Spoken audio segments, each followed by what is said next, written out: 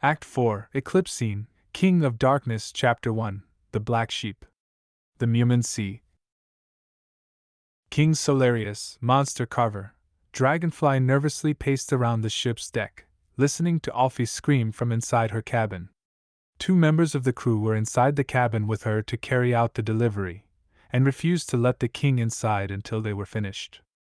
Overcome with anticipation, he resorted to punching the ship's mast until his knuckles were sore. "Your Majesty!" Erica, the first mate, flinched at the painful sight. "Perhaps you should take a seat. Graf! Solarius growled, clawing at his shaved scalp. "I just feel so helpless. I should be in there." "I assure you, my king, Joanne and Marion are the best doctors in Mewni. And Captain Alphys is strong. She will be fine. It's not just her I'm worried about. What if something goes wrong with the dash?" He stopped his raving once he realized that he could no longer hear the captain screaming. Instead, his ears perked up to the sound of a softer cry.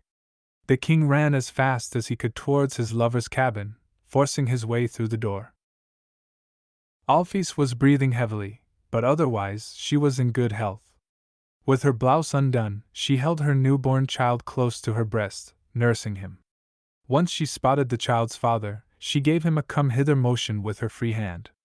"It's a boy," she whispered happily. "A boy?" Solarius cupped his hands over his mouth so that he wouldn't startle the infant.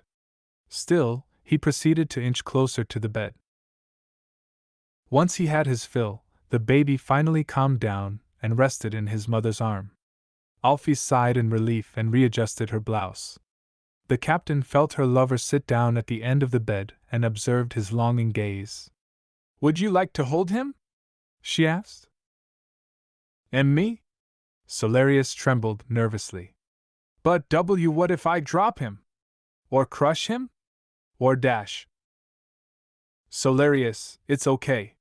He's your son. I believe in you." Alfie smiled softly. The king slowly reached out his arms to take the newborn baby. "That's it. Keep his head up. You've got it."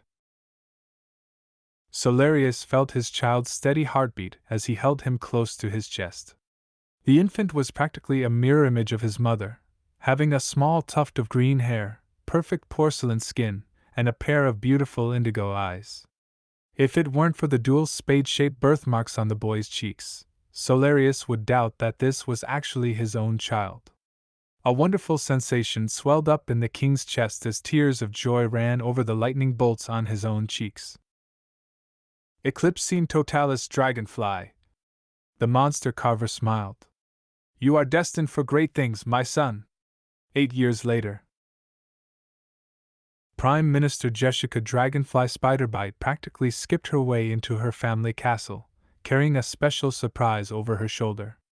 On her way, she was greeted by a handful of the delegates from other kingdoms who respectfully bowed in her presence. But as she finally reached her nephew's room, she heard crying coming from the other side of the door. "Eclipse Scene?"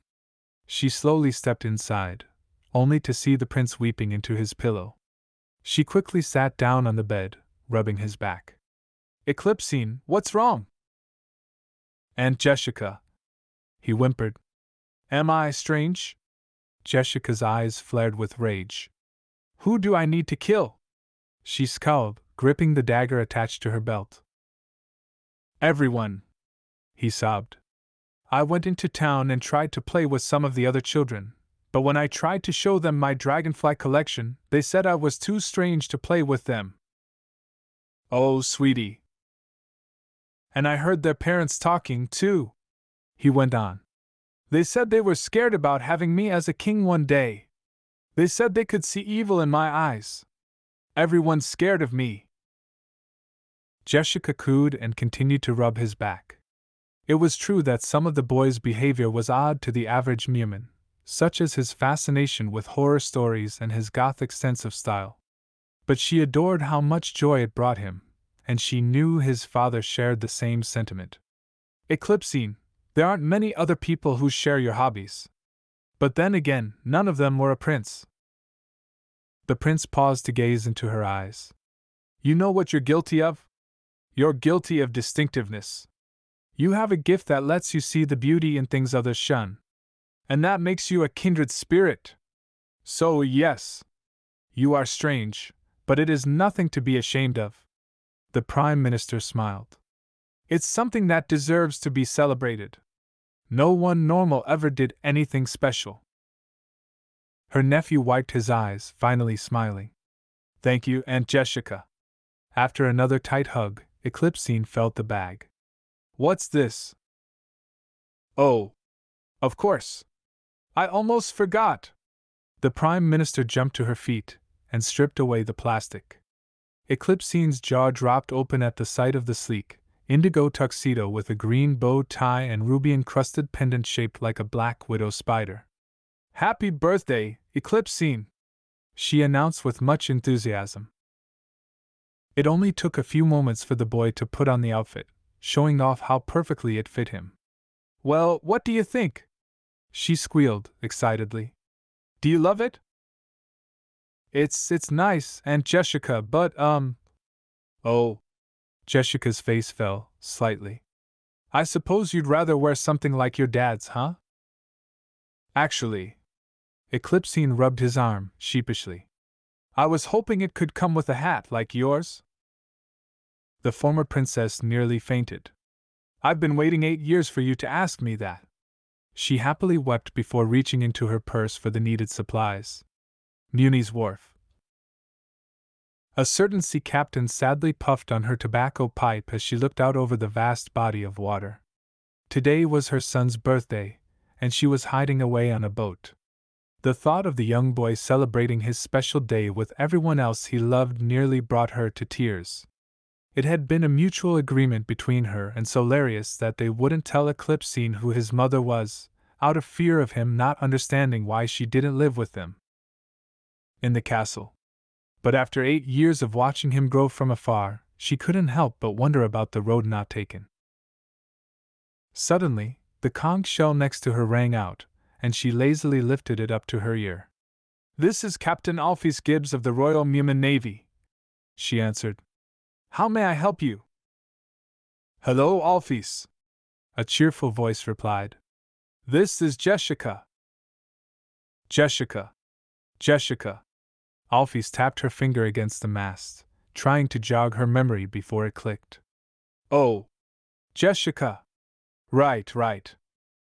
Sorry, I've just been so busy with my own responsibilities, I think it's taking a toll on my mind. In fact, you're lucky you called while I had a little free time. What can I do for you? Well, I was thinking about taking Eclipsine on a little boat ride for his birthday today, the intelligent fashionista explained. But if you're too busy, we could try another day. Alphys choked on her pipe's smoke out of excitement. She took out a small notebook, pretending to look through it as she calmly answered back. Well, I wouldn't say that. Let me just check my schedule. Sure, I could squeeze in some time. How soon will you be here? Is this fast enough? Jessica snapped her magic compact mirror shut, chuckling as her friend jumped in surprise. Alphys straightened her jacket and cleared her throat before turning around. Welcome aboard, your dash. The Navy officer gasped in delight at the prince's attire. Eclipsine, my boy! Look at you, with your suit and tie. You look just like one of those paintings in the castle halls. Thank you, Captain Alphys. Eclipsine smiled proudly. My Aunt Jessica made it for me. She said it made me look distinguished. Well, then it serves its purpose. The captain nodded in approval. Will the king be joining us? He's tied up in the war room today. Sorry to disappoint. Jessica rolled her eyes before she continued. But until he can join us for dinner, we were hoping you could give the birthday boy a nice ride. Oh, please, Captain! The prince bounced on his heels. Can we? I would be honored to. She smiled. In fact, I think I know a certain area that you will definitely appreciate. A few minutes later, the trio set off in a small tugboat towards the Waterfolk Isles.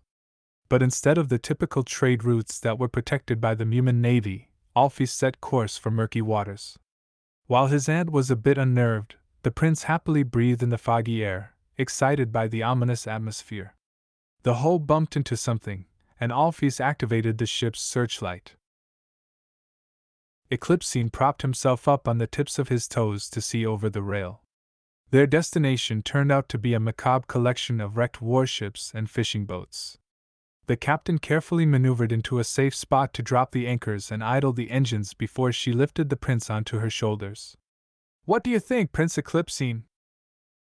"It's so creepy," he giggled. "I love it. What is this place?" "This where your father first waged war against the monster hordes," Alphys explained.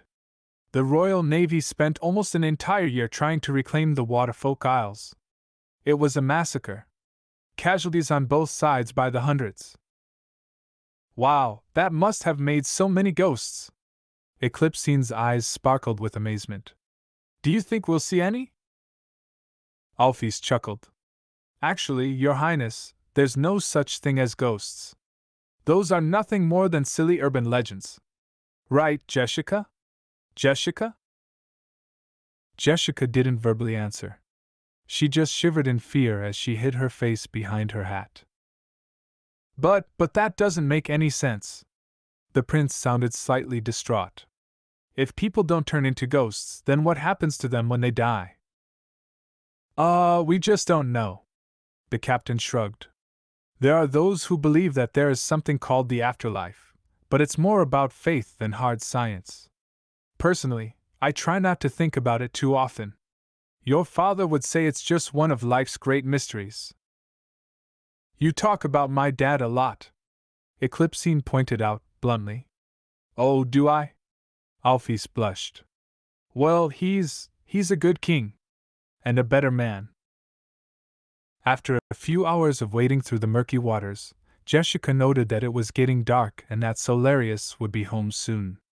So, Alphys brought the tugboat back to shore and led the royal duo back to the carriage. "Well, it was a pleasure to see you again, Your Highness," she sighed, wistfully. "I'm glad you shared your birthday with me. Come along, Eclipsine. Your father will be ready any minute now." Jessica led her nephew back to their carriage. Wait! Eclipsine pulled his and free from Jessica's hold and ran back to the dock. The sea captain pivoted on her heels at the sound of the prince's voice. "Captain Alphys! I want to tell you something." "What would you like to tell me?" Alphys knelt down, pleasantly curious. "I like you." Alphys felt her cheeks warming up as she gave him a quick hug. "Oh, I like you too. Thank you so much for telling me that. But you really should be heading home, now. Your father will want to see you." "Okay." Once Eclipsine reached the end of the docks, he turned back one last time before leaving. "Bye, Mom." The sea captain's eyes widened in shock and her heart skipped a beat. The prince was long gone by the time she looked back, but that didn't stop her from smiling to herself. "That is the smartest boy I've ever met," she mused to herself.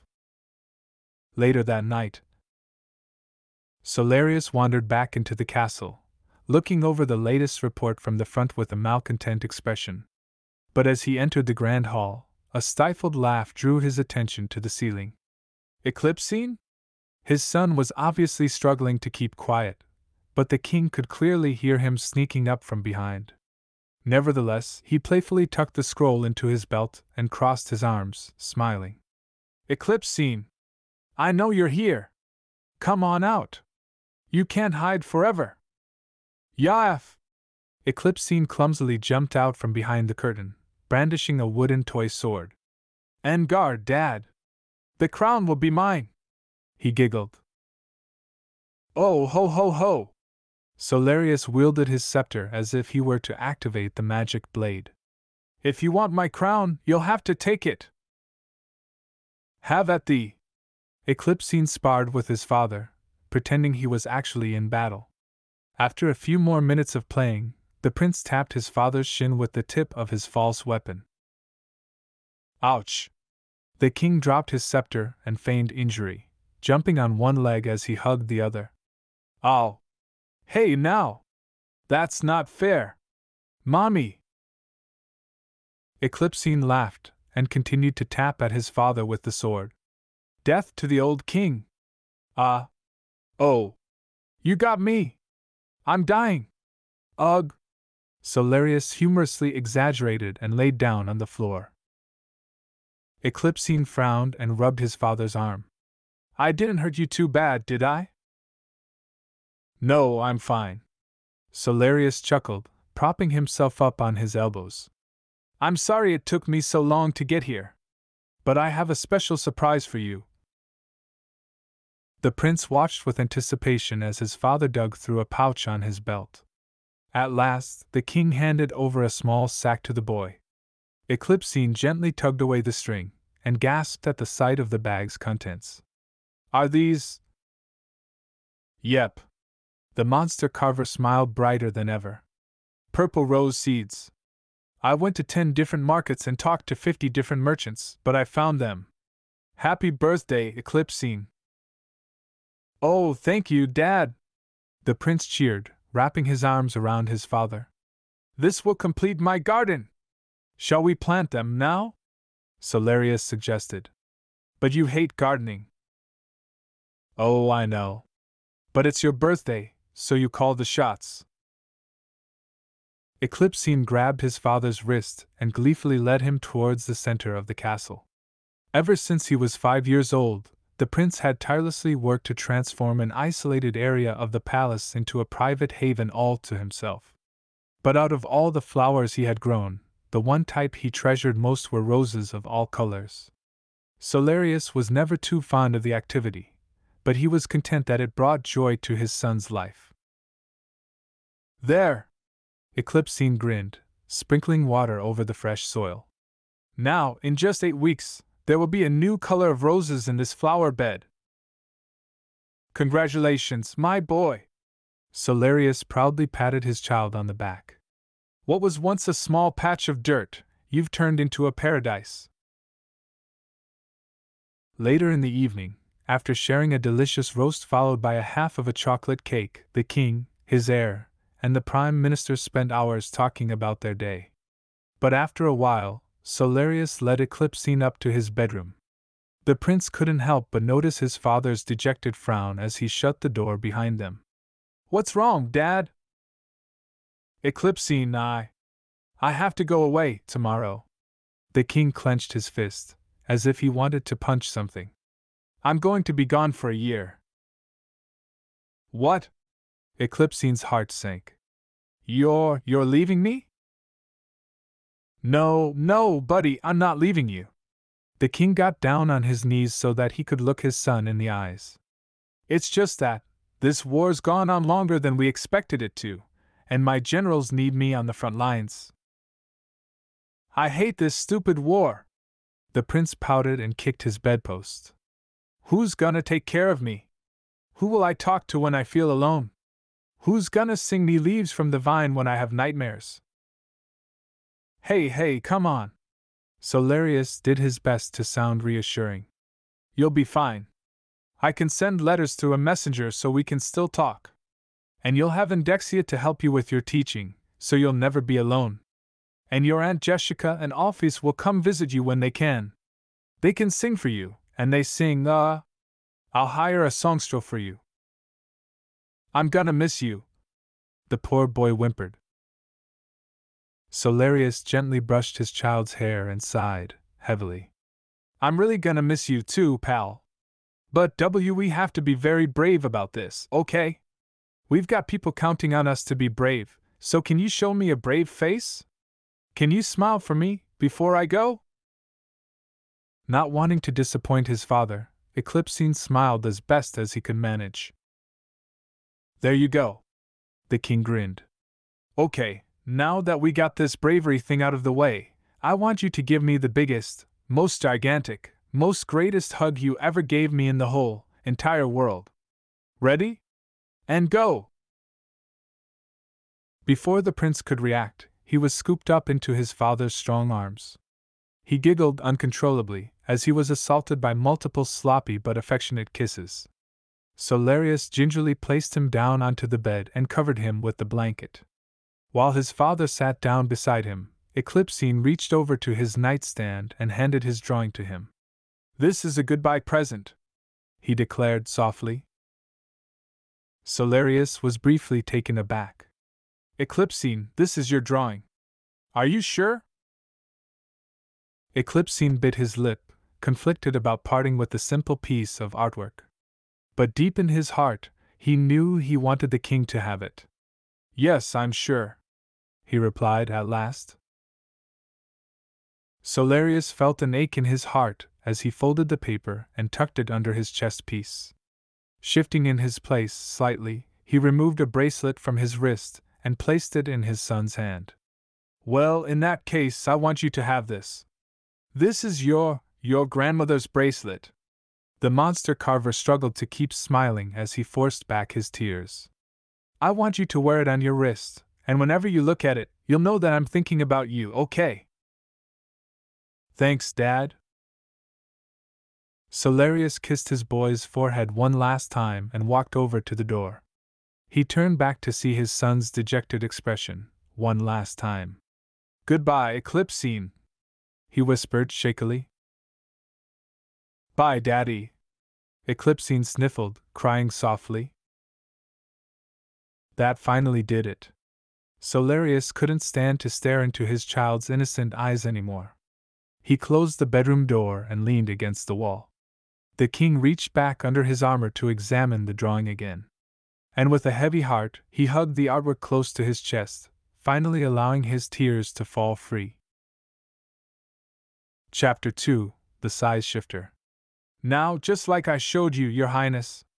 Indexia hovered over the desk, watching her newest student practice a special technique. In spite of the fact that he was still too young to inherit the scepter, Eclipsine was given the Great Book of Magic to get a jump start on his studies. Based on his father's biological inability to dip down, to use magic without the use of the scepter, Indexia feared that the prince's body would follow suit. Thankfully, the blue mage had developed an effective workaround that would require more study and practice, but would also be just as powerful.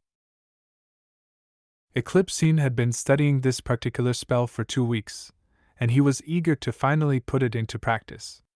Focusing all his concentration on his left hand, the prince silently whispered in ancient Mewni. Halfway through the enchantment, he felt a strange tingling sensation building up in his arm. At last, a dark purple flame burst into existence. Eclipsine gasped in surprise as he curiously observed the fruition of his hard work dancing in between his fingers. "So, this is dark magic?" "Indeed, my boy." Indexia hovered around her newest student like a moon orbiting a planet. "But be warned, you must never use this power out of anger. Otherwise, you will risk letting it consume your body. So be sure you keep your emotions in check." Eclipsine nodded in understanding before Indexia disappeared into the Great Book. With nothing better to do until his father returned in the evening, he dug through his closet for a long rope and tied it to his bedpost. Once he was safely on the ground, the prince headed towards the forest of certain death, hoping to finally see a monster for himself. He had studied his father's entries in the Great Book, and knew almost just as much about monsters as any member of the Solarian army. Much to his delight, the prince was able to hide up in the trees and spy on several monsters of different species. He found conjoinicorns, bat creatures, frogmen, kappas, and even a few lizards. He was very careful not to let them see or hear him as he observed their habits and routines. He was about to head home when he heard a faint wail in the distance. Curious, he headed towards the source of the noise. What he saw nearly made him fall out of the tree. A size shifter, an extraordinarily powerful and rare breed of monster, was caught in a human-made trap meant for hunting bears, lions, and other big game animals.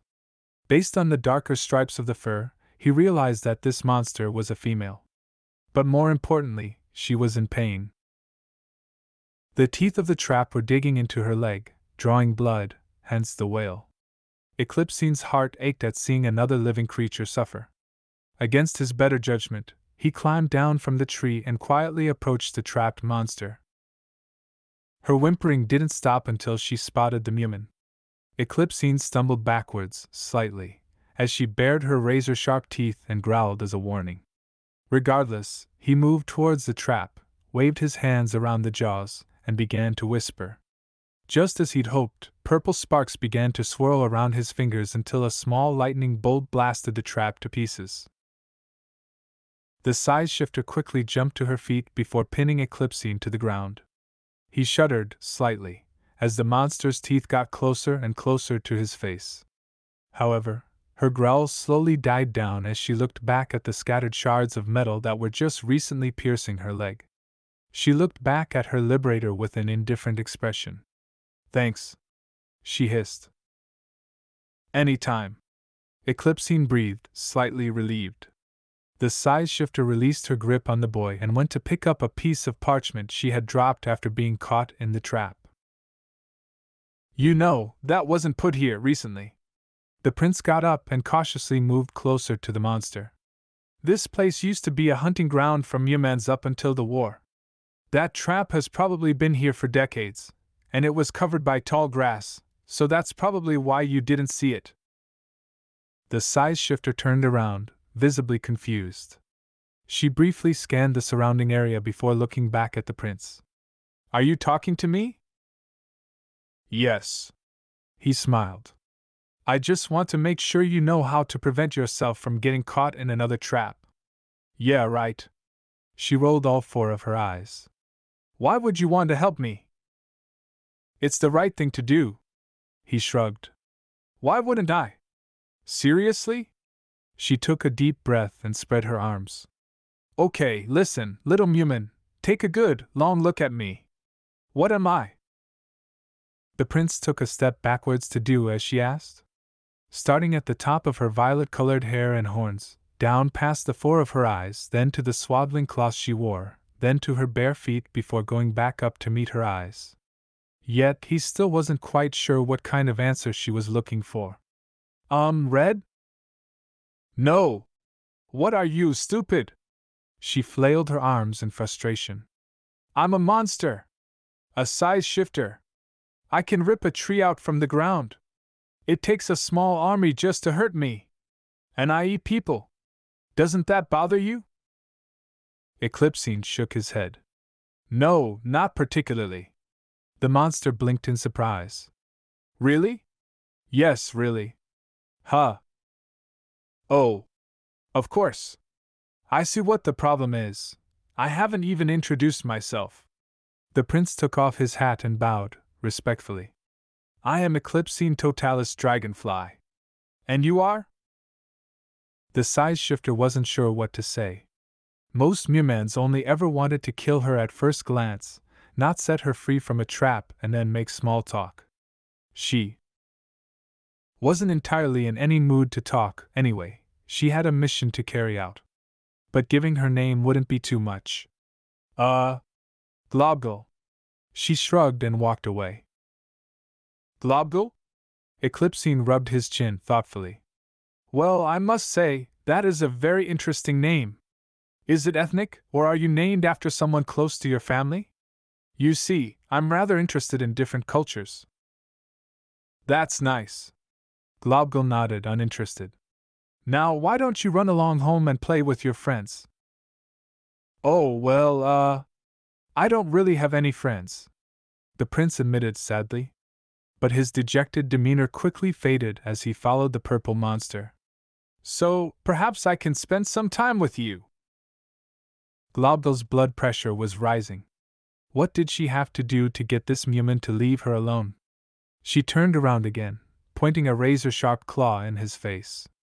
"Listen, you obnoxious, prattling, little Mewni," she growled. "I gave you a chance to walk away because you got me out of that trap, but you are really pushing it." "But I just dash." "No! Shut up!" she bellowed. "I have to try to figure out what this damn map is saying. The only clue I was given was to head north, but I can barely make it through these woods without setting any more traps. So just leave me alone. The last thing I need is some worthless Mewman slowing me down. So get lost before I bite your head off. The size shifter turned around to study the map again, trying to make sense of the directional guide. But before she could even take one step forward, Eclipsine called out to her again.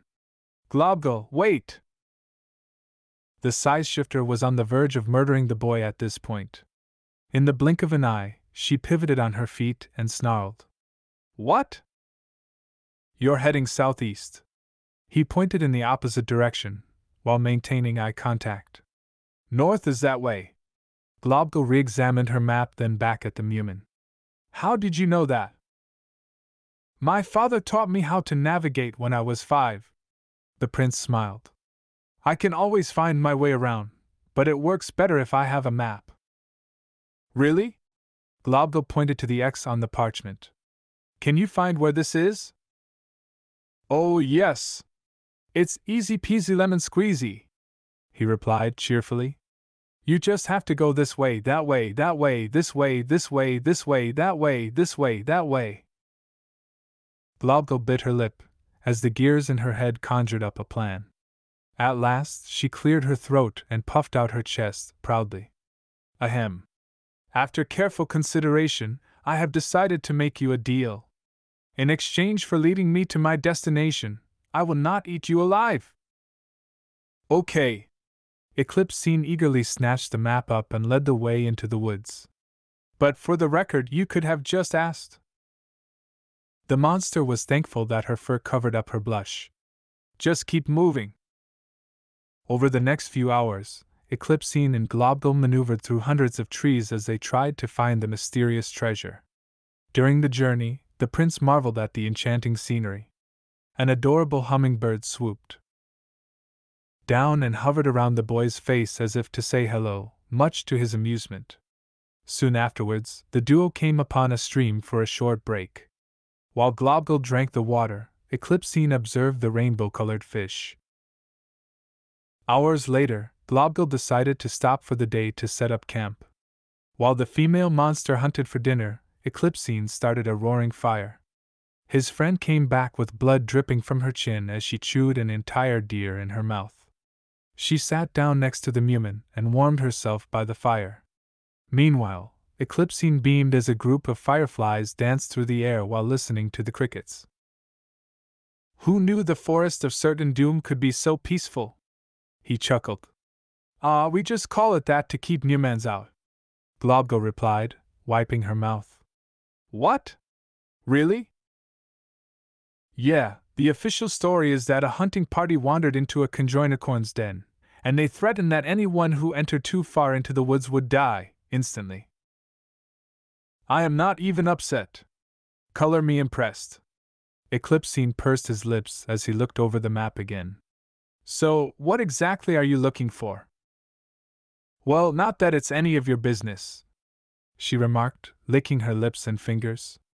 But I made a special deal with the Kappas to find some precious idol for them in exchange for a little something for myself. The Kappas? The prince's eyebrow arched.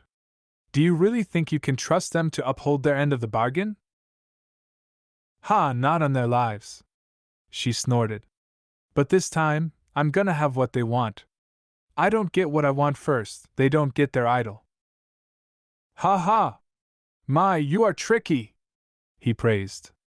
So, what did you ask for in return? Globgle ignored the Mewman and crossed her arms. Like I said, it's none of your business. Eclipsine looked hurt. Why don't you want to talk about it? Why do you want to talk about it? Why are you answering my question with a question?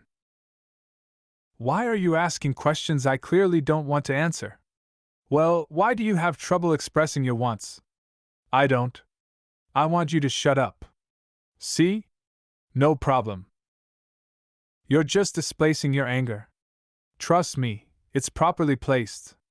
You seem rather upset at whoever did this to you. No one did anything to me. Yes, yes, yes. Someone hurt you long ago. They hurt you so terribly that it made you want to push away everybody else. Leave my parents out of this. Globgle instantly doubled her body mass, and bared her razor-sharp teeth at the inquisitive Mewni. But instead of being intimidated, Eclipsine smiled and clapped in triumph. Aha!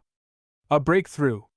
The monster was dumbfounded as her companion paced around the campfire, attempting to further the investigation. Let's explore family origins, shall we? Were you hugged as a child, Globgle? Did your parents abuse you? All right. Globgle conceded, crossing her arms in frustration. With a solemn expression, the size shifter sat down and explained her anger to the boy prince. They left me when I was young. At first, I thought it was just a size shifter thing, like a rite of passage, but I've seen other size shifters with their parents who are much older than I was. I see. Eclipsine rubbed his chin. And how does that make you feel? Like nothing.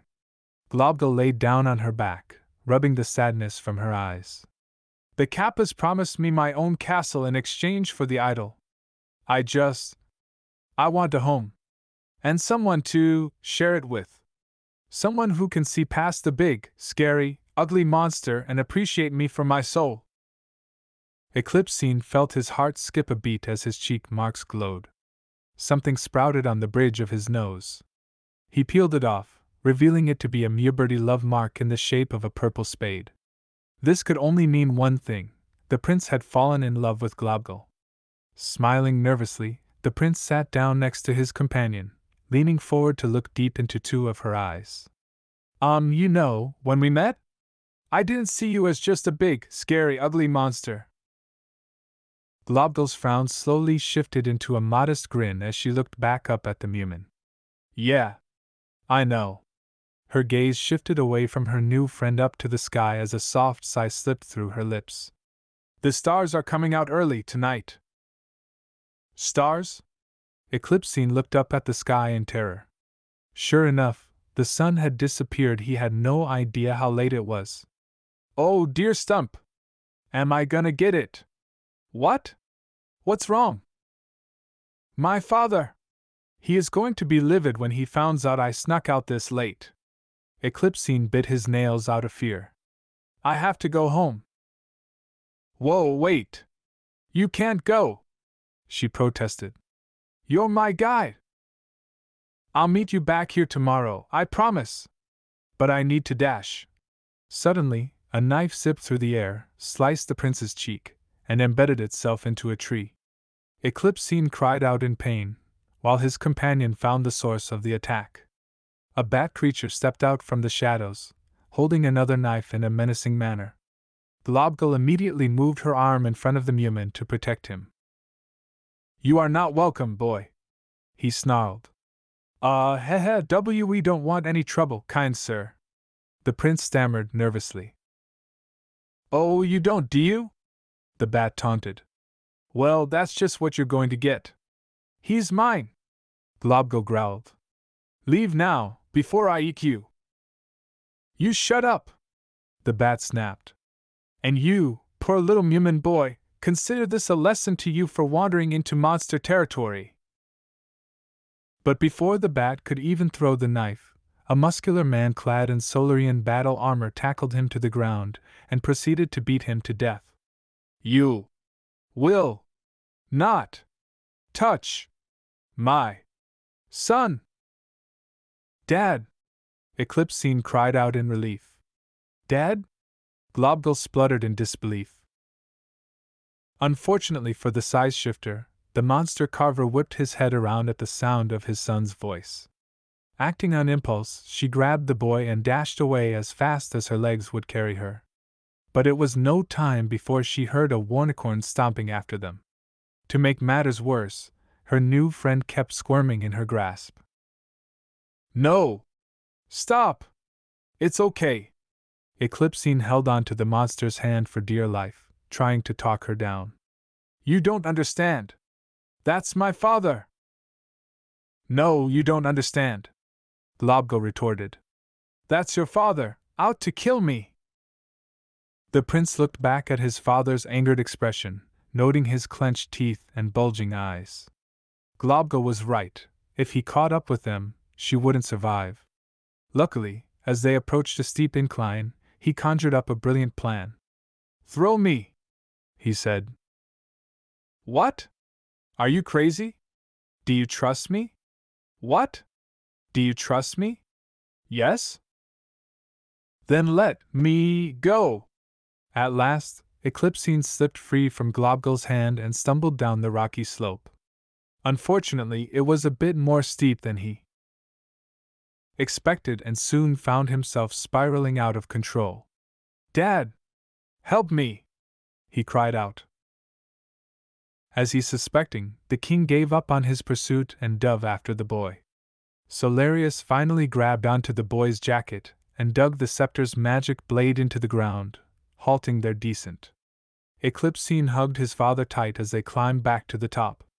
Once they were back on even ground, Solarius didn't hesitate to hug and kiss and inspect his child for any injuries. If he hadn't been so hysterical, he might have noticed that the size shifter was hiding in the bushes to make sure for herself that Eclipsine was unharmed. She didn't leave until her friend waved her off as his father took him back to the castle. That night, Eclipsine wrote a special chapter in the great book about his day with Globgle. 3 years later, Eclipsine held his newly inherited scepter aloft to light his path. He had spent hours trying to sneak out of the castle and through the woods, all while holding a neatly wrapped box close to his chest. At long last, he found the monster temple on a cliffside just beyond the forest of certain death. Focusing a telekinetic spell through the crystal, he forced the massive steel doors to open up. Inside, he inspected the impressive architecture, enjoying the ominous atmosphere. A sharp chill suddenly crept up his spine. Something was sneaking up on him. With cat-like reflexes, he pivoted on his heels and shone the light just as a giant hand scooped him up. Globgle giggled at how she could still get the drop on him. "Oh, you!" he sighed. "You're late." She smiled. "I was worried you weren't coming." "My apologies," he replied, holding up the box. "But it occurred to me today that I have never given you a proper housewarming gift." "You didn't have to do that." She blushed. After placing the prince back on the floor, she shrank down to 7 feet tall so that she could open the present herself. Her eyes sparkled at the silver necklace. "I put a special enchantment on it," Eclipsine explained. "So it will grow and shrink when you do. This is so sweet." The hours flew by as the two friends wandered through the empty temple, catching up on everything they had missed since they last saw each other. Globgle told him about all the special renovations she had made to her new home, and even some new friends she had made. Eclipsine's stories weren't as interesting. Ever since he inherited the scepter, his days mostly consisted of meeting with the people who would one day join him on the High Council. The worst person of all was Duchess Shastika Spiderbite. Eclipsine described her as hideous on the inside as well as on the outside. Her father, the Duke of Spiderbites, had consistently tried to persuade Solarius into an arranged marriage between himself and the horrible girl. Eclipsine was certain that the arrangement was only a feeble attempt for the Spiderbites to gain a higher position of power in the hierarchy, but he had faith that his father wouldn't force him into something that he would hate. "This woman sounds awful," Globgle grumbled. "Would you like me to take a break from my vegetarian streak and eat her?" Eclipsine snorted. "No. That'd be too good for her. Plus, she'd probably give you indigestion." After sharing a laugh, the prince checked his pocket watch and sighed dejectedly. "Well, I should be going now. We don't need a repeat of when we first met." "No kidding," she agreed. "Take care on your way back, Eclipsine. Tonight's rainfall is just a little heavier than usual." The prince looked up at the sky just as he stepped outside and prepared the umbrella of his scepter. "So it is. I hadn't noticed." "It's been storming for the past hour," she pointed out. "How could you not notice?" Eclipsine chuckled and unfolded his scepter's umbrella. "Darling, whenever I'm with you the sun is always shining." In the spur of the moment, he pushed himself up on his toes and gave her a quick kiss on the cheek. Globgle's eyes widened with shock, speechless from the act of affection. Eclipsine grew nervous upon seeing her like this, worried she didn't feel the same way. It was enough to make his heart ache. "I am sorry," he muttered, ashamed. "I shouldn't have. You're a very lovely person and I've cherished this journey we've spent together and I dash." He was cut off by a finger pressed against his lips. Globgle had shrunken down enough to where she could meet his eyes without crouching down. The first time she had ever done that before. "You missed." She smiled. Eclipsine cocked an eyebrow. "What do you mean I missed?" "You missed," she repeated and pressed her own lips against his. Eclipsine's eyes widened, his heartbeat quickened, and his cheek marks shone brighter than ever before. Once the kiss was broken, Globgle waved goodbye once more before entering her castle, leaving the prince in a love-struck trance. With his cheeks still glowing, Eclipsine happily danced back through the forest with a broad smile on his face. Just the thought of his love kissing him made him feel happier than ever before.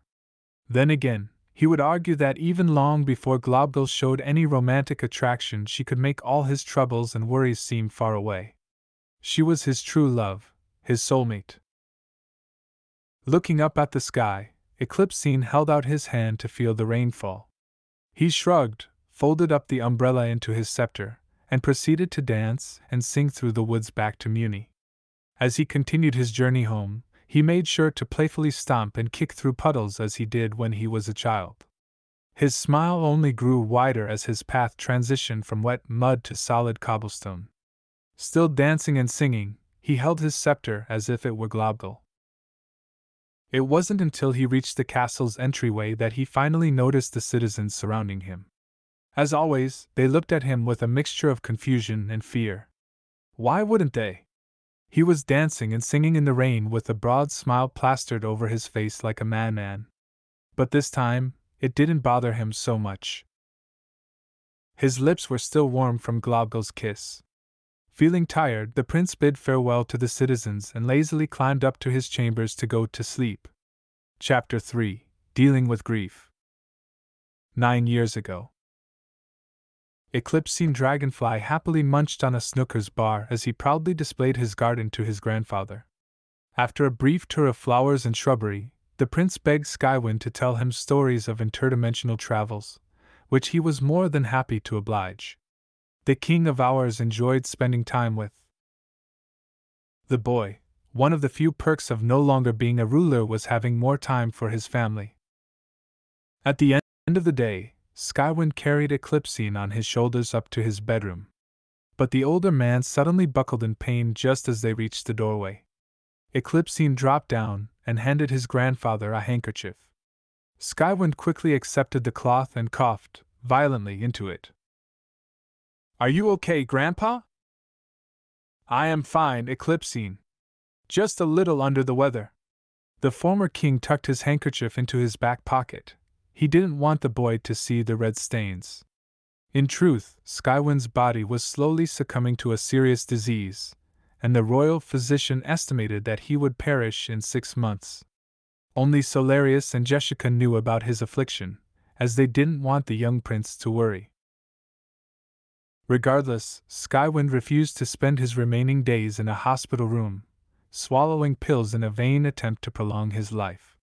He just wanted to be with his family. Just as he was tucking his grandson into bed, the boy looked up. "Grandpa?" "Yes? Do you miss Grandma?" "What? Do I miss Grandma?" Skywind sat down on his grandson's bed, slowly processing the question. "Well, yes. Of course I do. I miss her every day." "Why do you ask?" "Because I miss Daddy," the prince whimpered. "And I'm afraid he'll get hurt like Grandma did." Skywind was at a loss for words. Not a single day had gone by since the death of his beloved gem Ivine that he wished he had been the one to die at the hands of the lizard man. But there was nothing he could do about it now. His wife was gone forever. "I'm sure your father won't get hurt, my boy," he promised. I was wondering, couldn't we use the scepter to bring Grandma back to life? Oh, Eclipsine, the old man sighed. I'm sorry that you never got to meet your grandmother, but when you die, you die. And no amount of magic can change that. After you die, it's just nothing. Eclipsine rolled over in his bed, pulling the covers over his head. Good night, Grandpa. Good night, Eclipsine. Skywind pat the boy on his back before leaving the room. Tactful as always, Dad. The old king nearly jumped out of his skin. It was Solarius. He had heard everything. I'm sorry. I've never been too good at this sort of thing. Skywind coughed into his palm and shuddered in pain. Okay, Dad. Okay, go get some rest. Solarius watched his father make his way down the stairs, then silently made his way over to Eclipsine's bed. The prince had already drifted off to sleep, but Solarius spoke anyway. I wish I had the courage to tell you this sooner, my boy. The warrior king sighed. I cannot promise that I will always be safe, and I certainly can't promise that one day I won't fall in battle. But I can promise you this, you are 10 times the man that I am. Yours is the strongest spirit I've ever witnessed. And I know that when your time comes, you will be a much better king than I could ever hope to be. And most importantly, even though we're apart, I'll always be with you. Present day. Dad. Eclipsine felt as if a vice was crushing his chest as he looked down at his father's mangled corpse. The magical High Commission had removed the dagger from Solarius' chest and did their best to clean him up, but it wasn't much of an improvement. Jessica rested both of her hands on her nephew's shoulders, fighting back her own tears. Dad, wake up! Eclipsine shook his head in denial. He refused to believe that his father was dead. He started shaking his arm, hoping to provoke a reaction. Dad, wake up! Dad, wake up! He sobbed. Why, you said it would all be over after tonight. Why P promised. Jessica quietly led the commission out of the room, leaving the prince to mourn. Eclipsine sobbed into Solarius' chest, still begging him to wake up. No! I won't let it end like this! The prince held his scepter aloft and summoned the great book of magic. Almost instantly, Indexia materialized from the pages. The blue mage knew what her master was thinking, and for the first time in her existence, she was afraid. Eclipsine, wait! She begged. I know you're upset, but dash!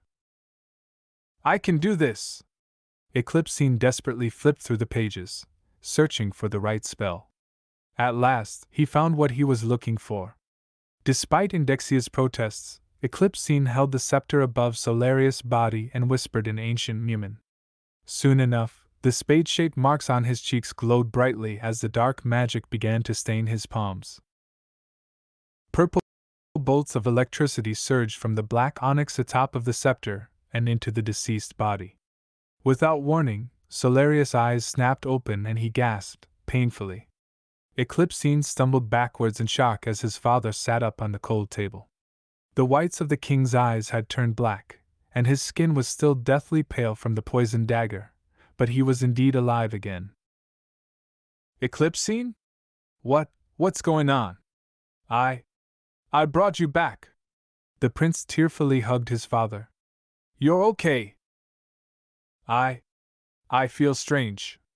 The reanimated king looked down at the cuts and bruises, as well as the dark purple veins branching out over his skin. This is wrong. What? This isn't me. This is just your grief influencing your mind. Manifested through the dark magic. That's not true. Yes, it is. The cadaver gently brushed the boy's cheek. Because I wouldn't be smart enough to realize it. But you are. Eclipsine, please let me rest.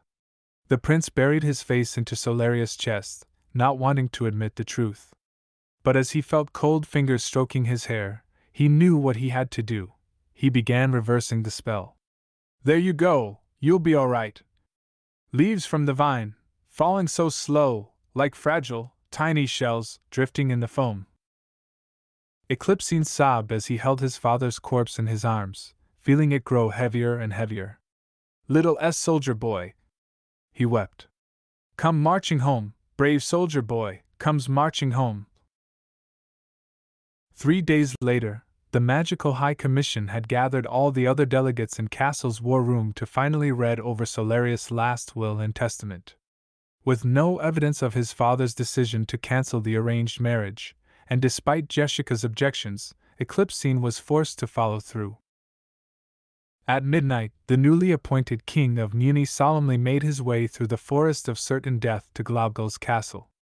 Ever since he helped her find the idol, Eclipsine had assisted his girlfriend in finding other monsters like her, monsters who felt like outcasts even among their own kind. These monsters were invited to live with Globgal in her temple to create a better society for all the monsters in Mewni. Monsters like Mina, a slime person, Ijiro, a rock creature, and Victor, a frogman, were all prime examples of the kind of people who shared Globgal's way of thinking. They were among the first monsters to welcomed into the kingdom, even taking a liking to Eclipsine himself. And after them, many more monsters stepped forward to join the new society. As he made his way down the halls, Eclipsine heard music coming from the dining hall. Sure enough, everyone was dancing in celebration of the end of the Humans/Monster War. The king went over to the bartender and ordered a simple cup of tea. A certain size shifter spotted him, and immediately took notice of his sour demeanor.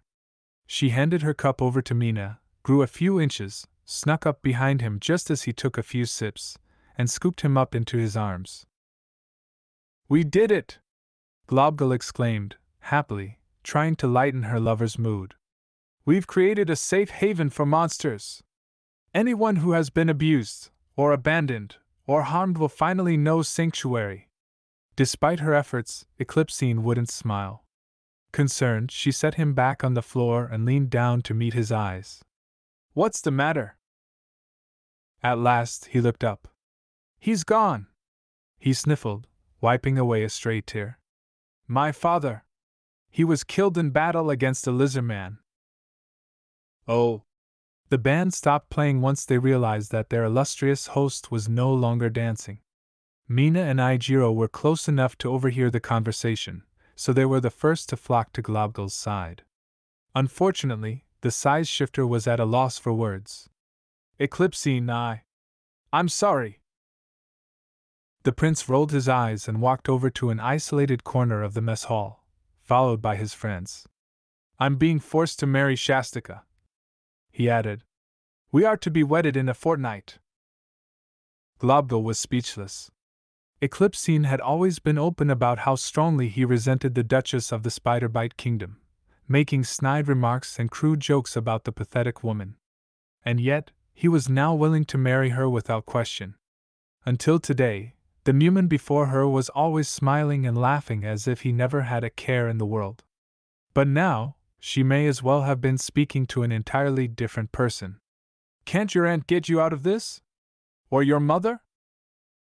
"Aunt Jessica doesn't have enough political influence to speak on behalf of my father," he replied, stirring his tea. "And my mother, well, it's complicated. This is something I have to do. There's no other option." Globgal took her lover's hands into her own, blushing brightly as she looked into his eyes. "Yes, there is," she whispered softly. "You can run away from it all. Stay here. With us." "Whoa, hang on, Globgal." Mina stepped in, shocked at her suggestion. "I mean, we all love Eclipsine, but Yeah, I mean, do you really think it's a good idea to have him here 24/7? Ijiro added. "Yes, he could bring problems with him," Victor agreed.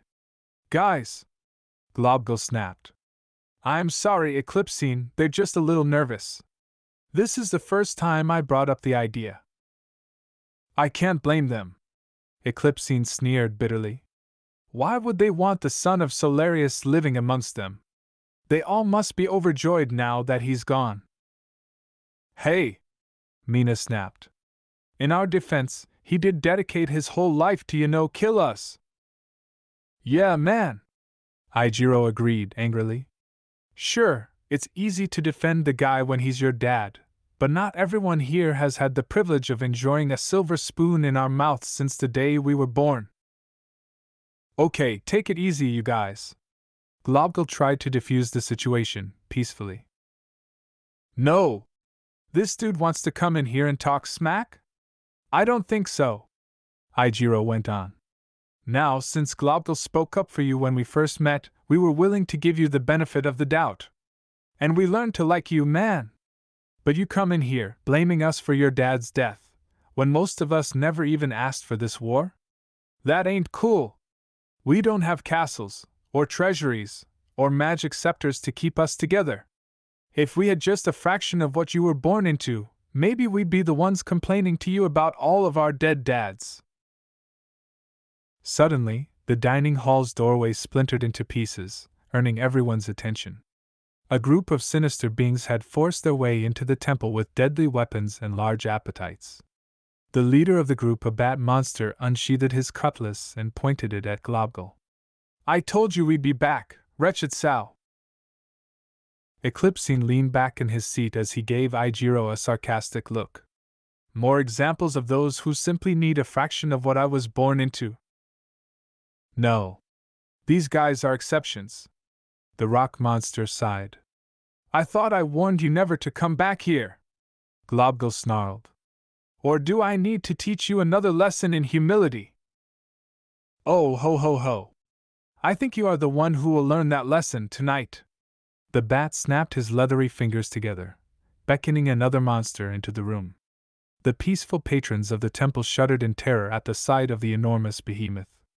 Yeah, that's right, we have a size shifter now, too. And now, we're gonna teach you a lesson about trying to act peacefully in our land. Kill them all. Gentlemen? Eclipsine politely raised his hand, which in turn earned him everyone's attention. The young human took a deep breath and measured every word carefully. Now, I haven't the foggiest idea as to what your problem with my friends is, but I have had a rather tiring and stressful day. My father is dead, I'm being forced to marry a foul woman that I do not love, and to top it all off, I will soon be forced to take on new responsibilities that I am nowhere near prepared for. So, I am hoping that we can try to just sit down and talk about our issues. Or at the very least, allow me to finish my tea before things get too violent. Listen, you little punk, the bat sneered. Normally, I'd eat Newmans for less than that. But you happen to have caught yourself a break. Because right now, the only thing I hate more than Newmans are these losers. So, I'll give you a 10-minute head start. That ought to be all the time, my boys, and I need to kill these pathetic weaklings. But after that, we're coming for you. Eclipsine looked back over at Globgle, who silently begged him to leave so that he wouldn't be harmed. Fair enough. Much to his friend's disgust, the king got up from his seat, tipped his hat to say farewell, and made his way towards the exit. But what they didn't know was that his meticulous mind was currently devising a plan to incapacitate the intruders. As long as he didn't do anything brash, he might get away with it. Sadly, it seemed that fate was not favorable to him this day. You better enjoy the quiet times while they last. One monster laughed. Mewni's gonna learn the real pecking order around here. Now that we got rid of the psychopathic bastard you call the king. Eclipsine stopped just in front of the door. His eyes flared with righteous fury as he reached for the locks, trapping his targets in the room. Manners mocketh Mewman, he announced. The monster bosses looked back, again, confused by the boy's words. What they didn't notice was that the black crystal on the tip of his magic umbrella was beginning to glow with raw power. Normally, using dark magic out of anger would risk seriously harming his body if he didn't focus it through the scepter, and even then it would still have an adverse side effect on his arms. But he was willing to ignore the pain to protect his friends and defend his father's honor. Do you know what that means? He asked, rhetorically. Then let me teach you a lesson. All right, kid. You asked for it. The arrogant bat monster cracked his knuckles. I'm gonna take your manners and shove 'em up your dash. He was cut off by a brick smashing into his face. Eclipsine had used the handle of his umbrella to hook a stray block of stone and launch it at his opponent. Globgle, her friends, and even the hostile monsters were startled by the sudden assault. While the bat nursed his broken nose, Eclipsine confidently strutted towards his accomplices. So, are we going to just stand around? Or are we going to fight? Why, you little dash! Another monster rushed forward with a dagger. Ink submergence. Suddenly, the attacker sank into a bottomless puddle of darkness. Black Widow Calamity Cobweb. 3 more monsters were caught in a giant spider web that teleported them far from the temple's grounds. The hostile size shifter brought his fist down, hoping to crush the Mewni. Onyx Barrage. Instead, his entire arm was severed by a crystalline blade that appeared out of thin air. The remaining monsters rushed the king and the peaceful monsters, thinking they could catch them off guard. Obsidian Barricade. In the blink of an eye, a transparent bubble of black energy surrounded Eclipsine and his friends. Once the attackers touched the barrier, they were whisked away in a tornado of shadows. All that remained of the intruders was a cowardly Kappa, who bolted for the exit. Eclipsine smiled, wickedly, as he charged his scepter for a final spell. Midnight Shriek. With that, a powerful blast of concussive energy struck the Kappa in the back, knocking him down for good. Without a word, the new king closed the umbrella, adjusted his tie, and turned to sit back at the table. Globgle's friends stared in awe as the Mewni nonchalantly drank the rest of his tea. Babe, that was hot. Globgle blushed. Thanks for the save. Nothing's too much for my darling. Eclipsine winked flirtatiously. Damn, Clips! Mina exclaimed. That was wicked cool. Yeah. I mean, I always figured you were good at magic, but that was awesome. Aijiro blushed, embarrassed. I'm sorry for what I said earlier. Oh. The Mewni waved his hand in dismissal. Water under the bridge, old sport. Just then, Victor gasped as an idea popped into his head. Eclipsine, my friend, with magic like that, you might be strong enough to take on the King of Darkness. Globgle and her friends recoiled in terror at the suggestion, but Eclipsine was confused. I don't understand. Who's the King of Darkness? Globgle gulped and shrank down to meet her lover's eyes. The King of Darkness is like a god to all monsters. Even the lizards fear him. Oh my! Now, Eclipsine looked worried. He must be terrifying. Has anyone challenged him before? Hell no! Mina shook her head. He's too powerful. Too big. Too scary. Supposedly, he is immortal. He has ruled over all of monsterkind almost as long as your family has ruled over the Mewmans. Victor chewed on his claws nervously. He's probably the one who ordered Mor's Kappa to fight your papa. Wait, what?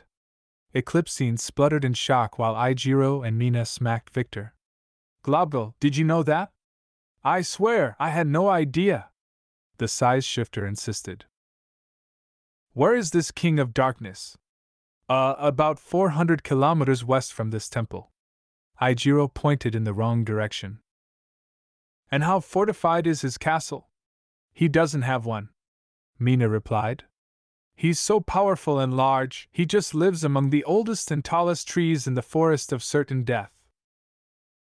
And how powerful is he? What are his feats? Well, no one's ever seen him that clearly before. But I'm pretty sure he only has 2 feet. Victor shrugged. What? And no. How strong is he? What has he done before that makes him so terrifying?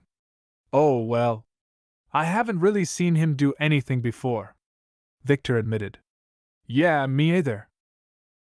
Me either. Eclipsine looked down at the dark veins spreading from his palms down his forearms. If was going to challenge anyone, he would have to improve his skill at handling dark magic. All right. I will continue to practice with Indexia and the Commission for a few years, at least until I can fully master the dark arts. Which means I'll need to stay with Indexia, which means I will have to go through with marrying Shastika. Globgle's heart sank.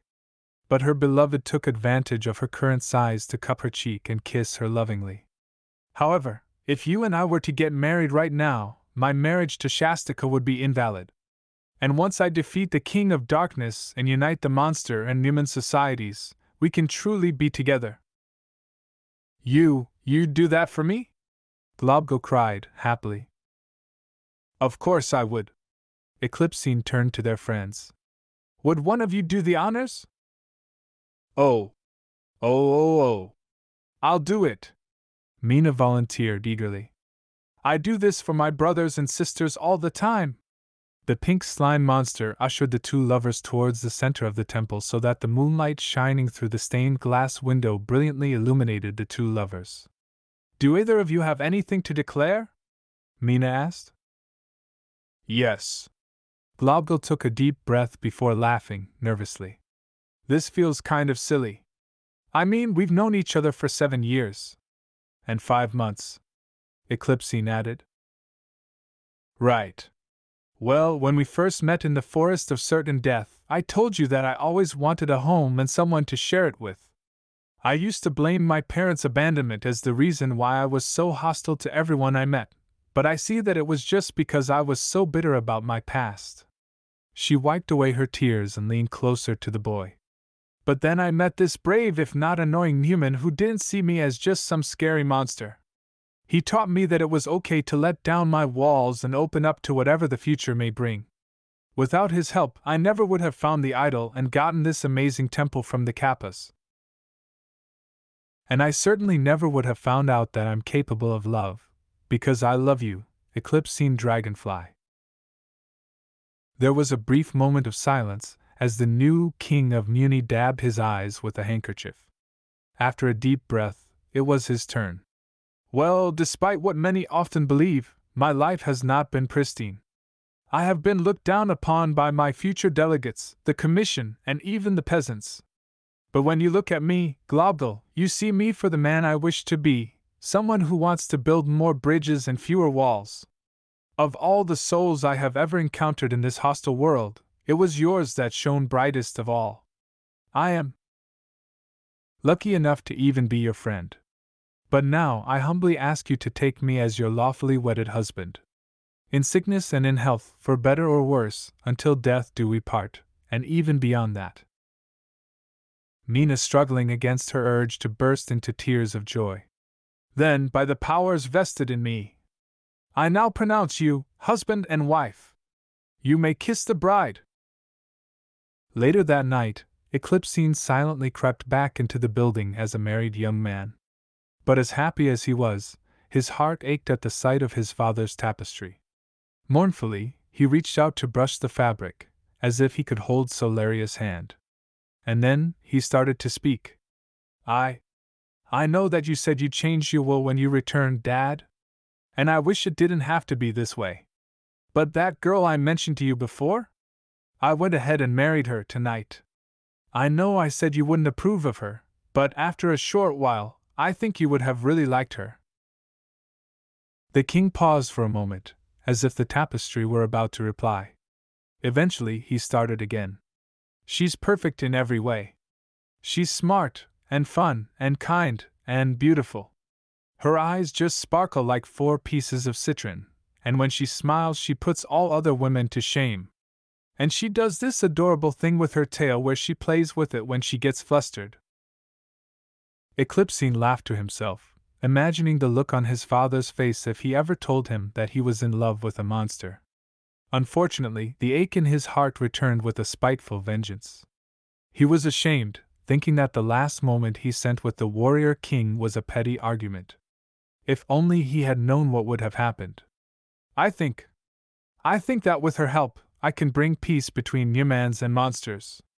I only wish that you could be here to see it. I'm not even sure that I can be king without you. And even though we're apart, I'll always be with you. Eclipsine's ears perked up, The faint whisper startled him at first, but he soon recognized the familiar sound. Dad? His voice cracked. I'll always be with you. It sounded as if the voice was coming from upstairs.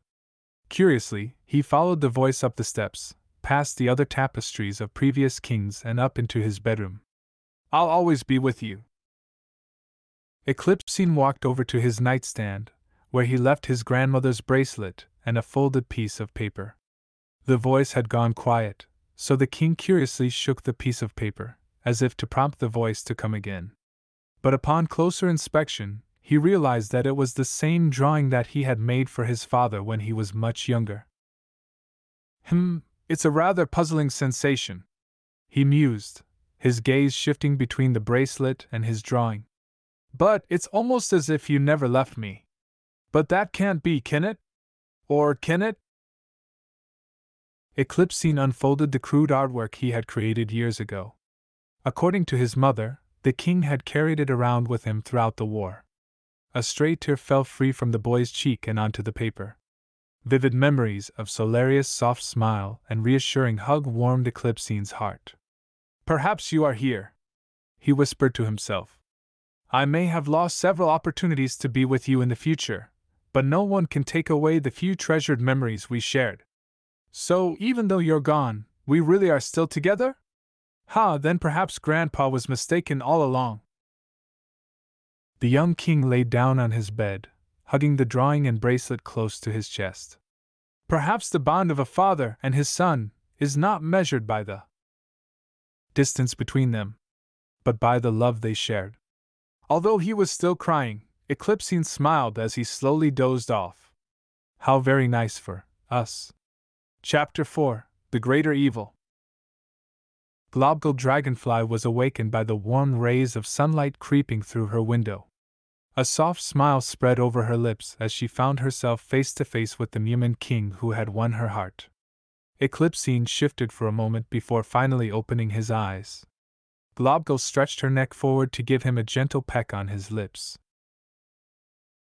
3 years had passed since Eclipsine took the throne of Mewni and secretly married his love, Globgle. More often than not, the young Mewni found himself overwhelmed with the kingdom's problems. Everywhere he turned, there was a debacle needing his attention.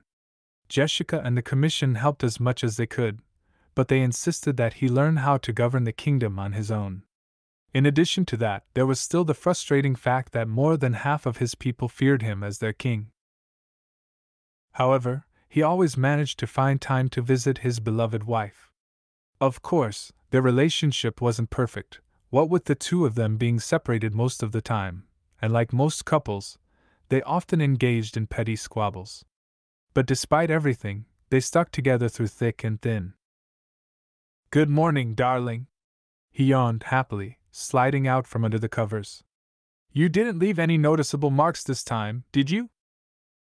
No, not really, she lied, gazing at the scratches in between her husband's shoulder blades. Stay in bed for a minute. Eclipsine tied up his robe, making his way to the door. I'll have breakfast ready in a bit. Whatever you say, she purred. Still enjoying the afterglow of the previous evening, Globgle wondered what she did to deserve such a loving companion. After a few moments of massaging her still tender areas, the size shifter realized she had yet to grow back to a more comfortable size. With her fingers intertwined, she stretched her hands high above her head and focused on stretching her muscles to increase their mass. But when she opened her eyes again, nothing had happened. What the? Shaking her head, she got down on her hands and knees and stretched as hard as she could, but still nothing. Why can't I? Suddenly, a faint memory crept into her mind. Once when she was a child, she overheard 2 other size shifters talking about a condition that prevented them from altering their size for a long period of time. With wide eyes and a nervous gulp, she slowly moved her hand over her stomach. Oh! Meanwhile, in the kitchen, a certain king was happily making breakfast for his beloved wife and playing a guitar he fashioned out of an animal's skeleton. Checking his pocket watch, he saw that he only had an hour before he needed to return to the castle. But until then, he was free. And this freedom was thanks, in part, to the secrecy his mother provided. Shortly after Eclipsene's public marriage to Shastika Spiderbite, he accidentally let it slip to the old sea captain that he had found true love on his own. Without mentioning her identity as a monster, the king explained how he truly loved Globgal and that he would not have been happy without her in his life. Alphys, wanting her child to be happy, promised to keep his secret and cover for him whenever he wanted to visit Globgal, in exchange for a chance to meet her herself, one day. Eclipsene stopped reminiscing once he realized the food was ready. He set his makeshift instrument against the wall and grabbed his spatula to scoop up the omelets. He was just setting the plates down on the table and lighting a pair of candles when he noticed Globgal tiptoeing towards the door. "Where are you going?" Nothing. That smells delicious," she screamed, trying to smile. "Well, don't just stand there with your tummy rumbling. Come on over and dig in." The Mewni king happily pulled her chair out for her and then took his seat across from her. However, he was a bit concerned when she didn't seem interested in talking to him. He was about to ask if she was feeling well before something caught his eye. Curiously, Eclipsene rested his hand over his head, then moved it over Globgal's. She was still the same height as him. What are you doing?" she giggled nervously. "Usually after our private time is over, you grow a few more feet to remind me that you're the dominant one in our relationship. But so far since last night, you haven't even grown an inch. Why?" Globgal swallowed hard. She was certain that he wouldn't notice. Beads of sweat soaked her fur as she cleared her throat. She needed to say something. Well, I wanted it to be a surprise." "Oh, I like surprises." Eclipsene leaned forward, resting his chin on his hands. "What is it?" Well, I need to stay this size because, Globgal truly wanted to tell her husband about her morning discovery. But as she looked into his innocent, magenta irises and felt the warmth of his loving smile, she lost all confidence. "I'm practicing." "Practicing? For what?" "Well, Mina's been helping me with a Mewni disguise so that I can meet your mother." "Really?" Eclipsene's eyes sparkled with delight. "That is wonderful. Oh, I always hoped you'd be willing to try something like this. Oh, there's so much to prepare. I'll have to tell her your favorite type of tea, and about your vegetarian substitutes and—" The young king ceased his prattling as he noticed Globgal's nervous expression. He smiled softly and held her hands. "Oh, darling. I know this must seem a bit demeaning to you, but I promise this will only be temporary. We will tell my mother the truth as soon as we're certain that she won't try to kill you." "That's comforting." Globgal smiled weakly. Eclipsene checked his watch again, sighing in disappointment. "Well, I must dash. We'll talk more about this later. I'm rather interested in seeing how you plan to disguise yourself." With a final kiss farewell, the Mewni king departed back towards his kingdom. Once he was gone, Globgal sighed in frustration, rubbing her stomach. "How am I gonna tell him?" she pondered to herself. Unfortunately, she was so preoccupied with her current problem, she didn't notice the mysterious figures hiding in the shadows. Meanwhile, Eclipsene adjusted his suit and tie as he exited the forest of certain death. On his way to the castle, he spotted a group of teenagers bullying a little girl. With a wave of the scepter and a sly smirk, Eclipsene discreetly cast a spell on the cruel boys. Suddenly, they fell to the ground, screaming about spiders and snakes that weren't there. The girl got back on her feet and looked to see her monarch tipping his hat to her. At last, he reached the main entrance to the castle and headed towards his office. Unfortunately, as he made his way down the grand hallway, he could hear a shrill, obnoxious voice growing louder. "Shastika, it's been 4 hours. Jessica groaned. "You need to wear a ball gown for the Lucitus ball." "Then quit wasting my time with these tasteless designs, Jessica," Shastika shouted rudely. I wouldn't be caught dead in any of these dresses you've shown me. You'd have to be dead for 8 years just to fit into them. Eclipsine chuckled as he passed the shrewd queen. Jessica snorted at her nephew's remark, but Shastika was not amused.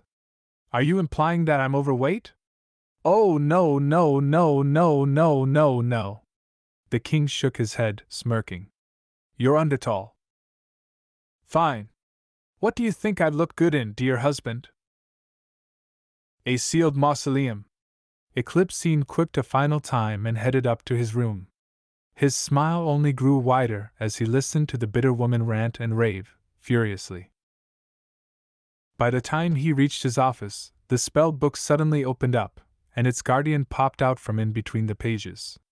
Greetings, my lord. Indexia bowed. I need to speak with you.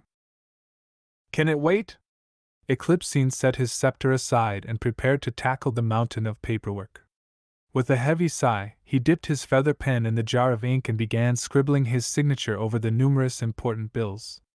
I've got to complete these papers before my meeting with the delegates. I'm sorry, Eclipsine. Indexia hovered in front of her master. But this concerns your father. Eclipsine's hand froze in place as his eyes darted towards his teacher. Go on. Well, I was looking over the dagger used to kill Solarius, and I discovered something interesting. The blue mage conjured up a small vial filled with a sickly green, viscous liquid. The substance that was coating the dagger wasn't poison, it was venom. Is there a difference? Yes, actually. Poison comes from plants, venom comes from animals, she explained. This one in particular appears to belong to a genus of spiders. But what's interesting is that this type of venom isn't found in any spiders that are indigenous to the forest of certain death. What are you saying? Someone a Mewman sold the monsters the venom. Eclipsine could hardly believe his ears. Ever since the beginning of his campaign against the monster hordes, Solarius was one of the most popular kings among the people. Everyone adored him for the sense of security he provided. So why? Would someone want to kill him? The new king wondered. Who could gain from his demise? Just as he asked himself that, his mind automatically thought of a single person. Of course, he growled, internally kicking himself. How could I have been so blind? My lord? Indexia followed her master down the hall as he charged his scepter with dark magic. Eclipsine marched straight towards the conference room where a trade deal was currently going on between the Jaggy Mountains, the Water Folk, and the Spiderbites. Alphys and Milo were also present to provide security, so they had no reason to stop Eclipsine as he barged in. Well, look who has finally graced us with his presence. Duke Mercury of the Jaggy Mountains snorted. Eclipsine ignored the comment and aimed his umbrella at Warner Spiderbite, summoning a hand of purple magic to lift the politician into the air. The other delegates and the magical High Commission gasped in horror at their ruler's actions, but Eclipsine couldn't have cared less. Just as his grip on the scepter grew tighter, so did the magical hand's grip around Warner's neck. My stump, boy! Milo gasped. What the he-double hockey sticks do you think you're doing? Baron Warner Spiderbite! Eclipsine declared angrily. You are hereby under arrest for plotting the assassination of King Solarius Dragonfly. What? Warner spluttered. What are you babbling about? I did no such thing. You're lying! The magic wielder bellowed as he further tightened his grip on the Baron. Eclipsine, stop!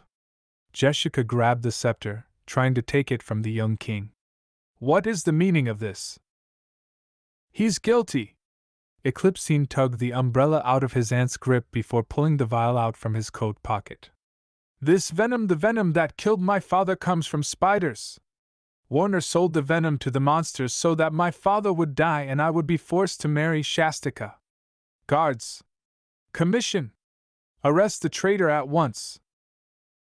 Eclipsine! Lekmat bleated. You cannot just barge in here and make baseless accusations like this. Baseless accusations? Eclipsine spluttered in fury. The venom comes from spiders. My aunt has spent years stockpiling spider venom to try and find a cure.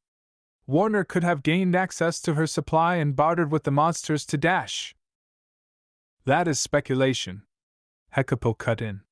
You can't prove it with just a bottle of venom. Now, I suggest you take a moment to calm down, Dash. You think I'm insane? Eclipsine spat bitterly. Why am I not surprised? After all, you never trusted me in the past. Why should it be different now? With all due respect, Your Majesty. Omnitraxis held up her hand to calm the king. It's not a matter of whether or not we trust you. It's just that without substantial evidence, it's simply your word against his. That bastard has been trying to trick my father from the very beginning, the Dark King bellowed, frightening everyone.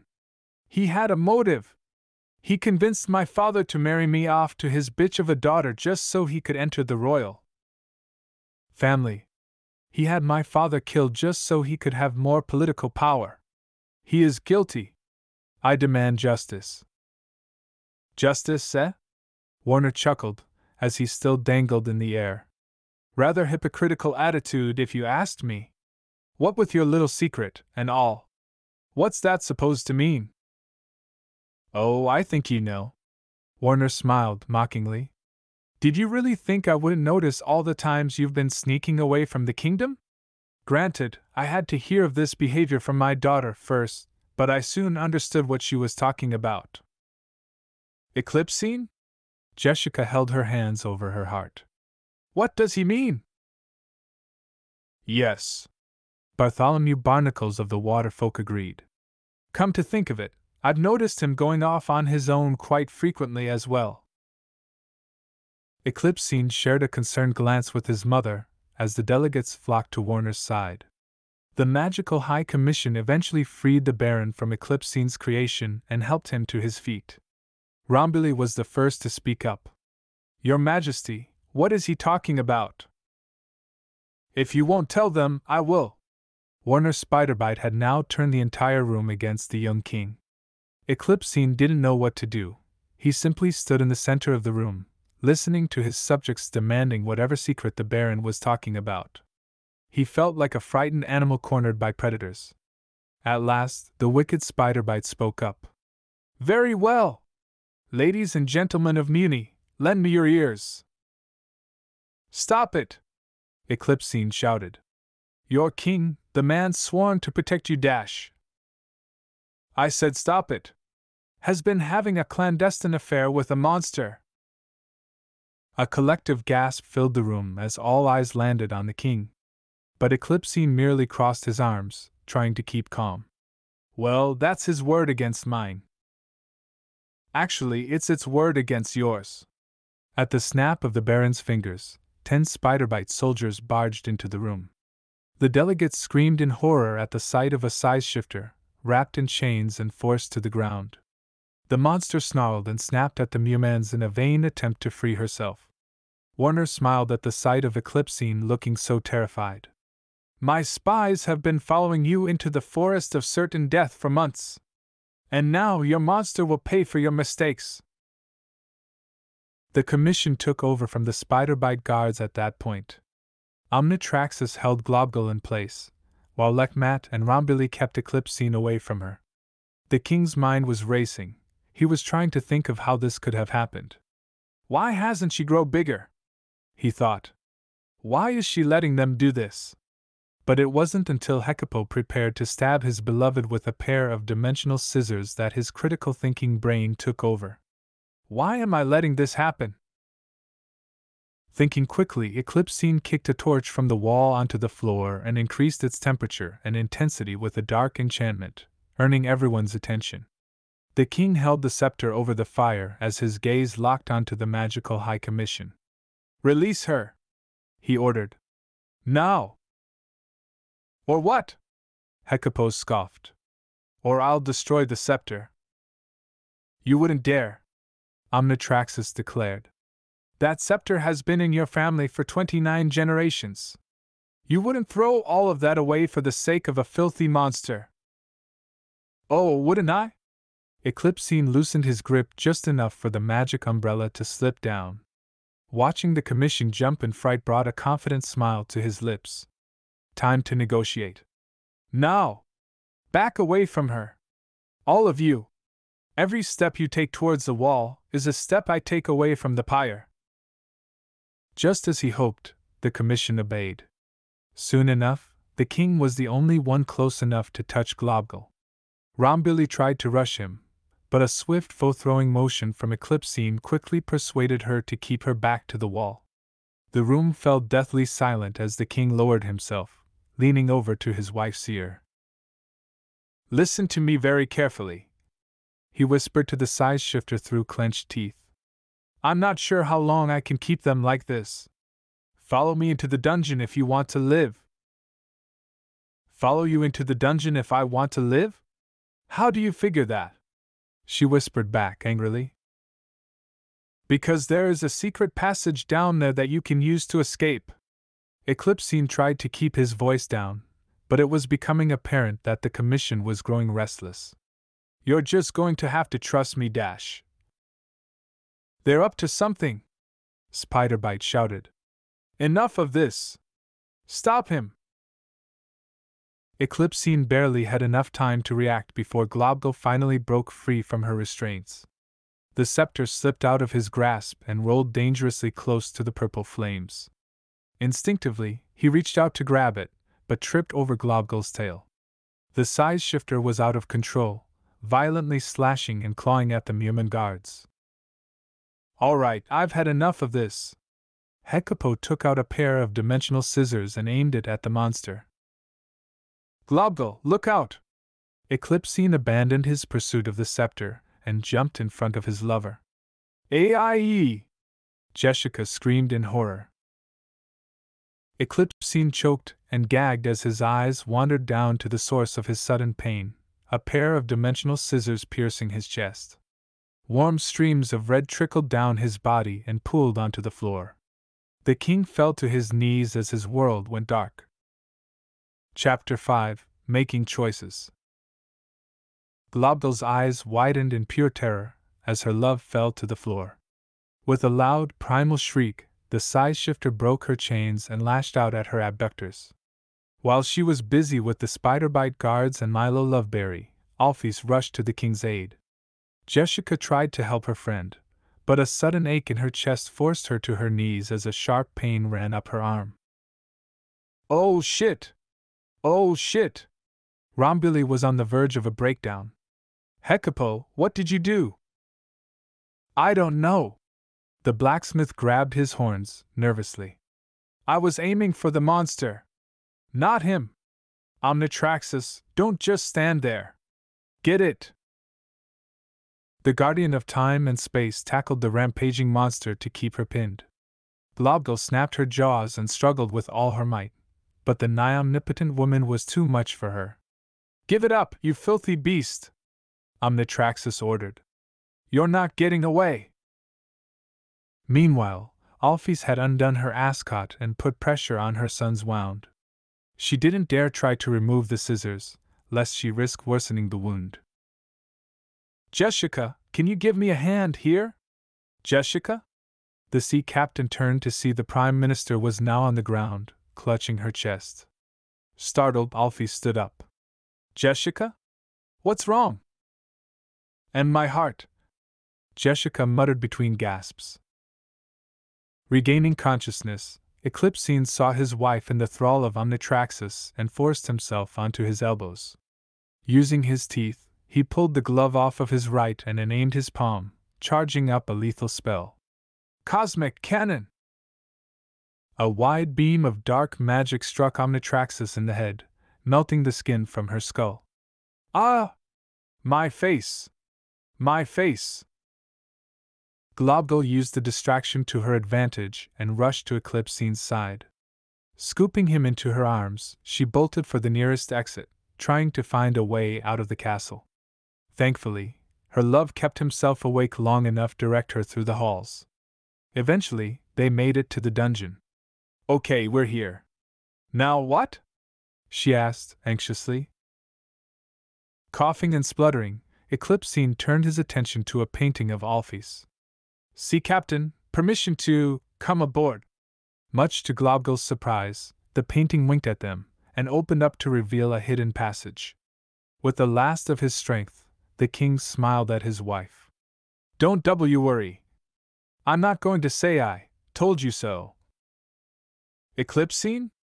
Globgul gently shook her beloved as she ran through the passage. "No! Stay awake, Eclipsine!" Less than an hour later, Globgul had escaped from the kingdom, passed through the forest of certain death, and back to her temple. Eclipsine's condition hadn't improved during the trip, and the size shifter worried this was the end. After violently kicking down the door to the main entrance, she called out to anyone who was still in her castle for help. Her friends gathered around as she laid her husband down on the floor. "What happened?"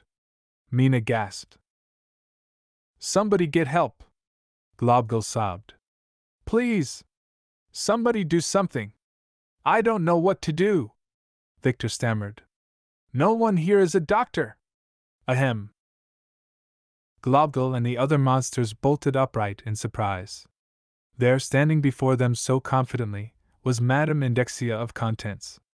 Globgul wiped the tears from her eyes and bared her fangs. "Have you people no shame?"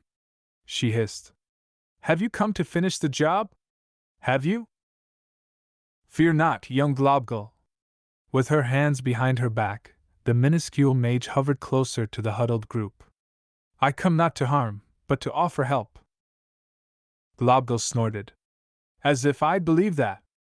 Your magical high commission just tried to kill me and Eclipsine. Now that you know he and I have been wed, why wouldn't you want to kill us?" "Because, my dear, my only purpose in life is to serve the royal family, not the commission," Indexia promised. "Furthermore, of all the kings I've ever known, Eclipsine has been my favorite. He has been a good student, and an even greater ruler. And I shall not allow him to suffer the indignity of perishing by those narrow-minded bigots he was forced to work beside." The size shifter looked to her friends, wondering what they thought of the situation. After a few unsure shrugs and skeptical looks, her eyes wandered back down to her beloved husband. Eclipsine's condition was getting worse with every passing second, and there was nothing she could do about it. Her only option was to trust Indexia. "Okay," she choked out. "Do it! Save him, please!" Indexia moved her left arm out from behind her back, revealing the pair of dimensional scissors that had harmed Eclipsine. "It is already done," she replied calmly. Globgul immediately pivoted on her heels to find Eclipsine's wound had miraculously disappeared. But as she knelt down to cradle him in her arms, his heartbeat was still too fast and too weak. "It didn't work!" she cried. "Why isn't he better?" Indexia placed her palm against her king's wrist, and the jewel in her forehead shone as she probed the young man's mind. "I could only heal his physical wounds," she explained. "But his spirit is weak and growing weaker. He has been betrayed by his own kingdom. He feels unable to go on. If you want him to live, you must give him a reason to live." Hearing this, Globgul leaned down to whisper into Eclipsine's ear. "Listen to me," she sobbed, holding him closer. Get up, get up. You have to get up, you obnoxious, prattling little Mewni, because you're gonna be a father." At the mere utterance of those words, Eclipsine's heartbeat grew steadier. Noticing this, Globgul gave him a soft peck on his lips, which in turn made the young man's eyes flutter open. He looked up at his wife with a startled yet affectionate gaze. Globgul and Indexia helped him up, and backed away to give him space. After a brief moment to catch his breath, Eclipsine approached his love. "I become father?" he asked shakily. Without speaking, Globgul grabbed his hand and placed it on her belly. Despite it being too early for any activity, Eclipsine's dark magic allowed him to sense the growing life within her womb. The king's lips curved upwards as tears of joy ran down his glowing cheeks. He cupped Globgul's face and gave her a loving kiss. Thank you, my queen, he whispered happily. Suddenly, the two lovers heard a collection of startled gasps and terrified screams surrounding the main entrance. A few braver monsters attempted to fight the intruder, but she fired her pistol into the ceiling to drive them back. Eclipsine and Globgo waited through the crowd to see what all the commotion was about, only to find a familiar green-haired naval officer standing before them. So, it is true. Alphys holstered her firearm and gazed into her son's eyes. I always wondered why you were so particularly secretive about the woman who stole your heart, Eclipsine, but now I know why. Mother! Eclipsine's mouth went dry. I didn't want you to find out like this, but Globgal is my wife and I love her. As he held the size shifter's hand for support, he noticed that his mother's gaze showed no signs of disgust or judgment. Is Aunt Jessica here too? He wondered aloud. She deserves to know the truth. Eclipsine, something happened after you escaped, Alphys tried to find the right words. Seeing you hurt like that, she had a heart attack, she didn't make it. Eclipsine's heart sank, a terrible dread plaguing his conscience. Although she wasn't as radical as her younger brother, it was no secret that Jessica shared his hatred of monsters for what they had done to her mother. Despite what his mother told him, Eclipsine couldn't help but think that his aunt's demise was more than just a simple heart attack. When she saw me with Globgal, she died of a broken heart, he thought sadly. The young king fell to his knees, crying, I'm sorry. I'm so sorry. Alphys couldn't bear to see her son like this, and knelt down to hug him. What the hell do you have to be sorry about? She whispered tearfully. You fell in love. There's no shame in that. I am so proud of you. And Solarius would have been too. The mention of his father's name forced Eclipsine to choke and sob even harder, wrapping his arms around his mother. It's okay, let it out, she offered. Once her son finally calmed down, however, Alphys released her hold on the king and marched towards his monster wife. By the time she reached Globgal, the size shifter was shivering from anxiety. The room fell deathly quiet for what felt like an eternity, but the sea captain took a deep breath and uttered a simple question. Do you love him? Globgal was baffled. I beg your pardon? Well, I obviously can't control him. He's free to make his own decisions in life. Alphys crossed her arms over her chest. But even so, I am his mother and I want him to be happy. So, I repeat, do you love him? The size shifter trembled under Alphys' gaze. Somehow, she felt that even if she could increase her size at that moment, the sea captain would still frighten her to the core. But as she looked back at Eclipsine, she felt a bit more confident. Ma'am, she said at last, I love him more than life itself. Alphys softened her gaze and sighed. Then will you promise to take care of him? Of course, ma'am. Then you have my blessing. With that said, Alphys turned back to her son and gave him a kiss on the forehead. Goodbye, Eclipsine. Stay safe. Where are you going? He asked. Well, if the MHC finds me, they'll undoubtedly try to use me to get to you, she reasoned. I'll sneak back to the docks later tonight and get to my ship. There are plenty of forgotten islands in the sea that used to serve as Solarian military camps. Will I ever see you again? Maybe someday. She stroked her boy's cheek with an affectionate smile. But until we see each other again, never forget how much I love you, my boy. With a final hug goodbye, Eclipsine watched his mother depart into the dark forest. 1 week had passed and the former monarch had thought long and hard about how to fix the current situation with Mewni. He had been outed to the public as a monster sympathizer, the scepter had been left behind during their escape, many monsters still did not trust him, and he now had a child on the way with no method of supporting them or his wife. Luckily, his mind eventually conjured up a plan to solve all of his problems. If he could defeat the King of Darkness and take the throne, he would prove himself to the entire monster nation and earn their respect. With that out of the way, he would have a government at his side once again, and enough backbone to confront the other Mewni kingdoms to finally bridge the gap between the two conflicting societies. The only problem was the lack of his scepter. He could still channel dark magic through his hands, but at the risk of causing permanent damage to his entire physiology. And yet, there seemed to be no alternative. Led by his closest friends and a handful of other witnesses, Eclipsine followed them into the deepest and darkest corner of the forest of certain death, armed with a sword and shield. The further they went, the more the thick fog began to dim the light from the torches. At last, the party came upon an old wooden bridge that crossed a murky river. Hanging from a dead willow was a sign that read, "Abandon all hope, ye who enter here." "This is as far as we go, Eclipsine." Victor patted his friend's shoulder for comfort. "We watch over Globgal until you return, but the custom states you must challenge the King of Darkness alone." Eclipsine nodded, kissed his wife, drew his sword, and slowly crossed the bridge. Once he reached the other side, his party was completely out of sight and he was all alone. "Who are you?" Eclipsine nearly fell over from shock, but stood his ground. With the fog so thick, all he could see was a dark silhouette as high as the trees surrounding him. "I am Eclipsine Dragonfly," he said at last. "Former King of Mewni. Friend of monsters. I have come to challenge you for the right to lead all monsters." "You are a fool," the voice bellowed. "I am the destroyer of light.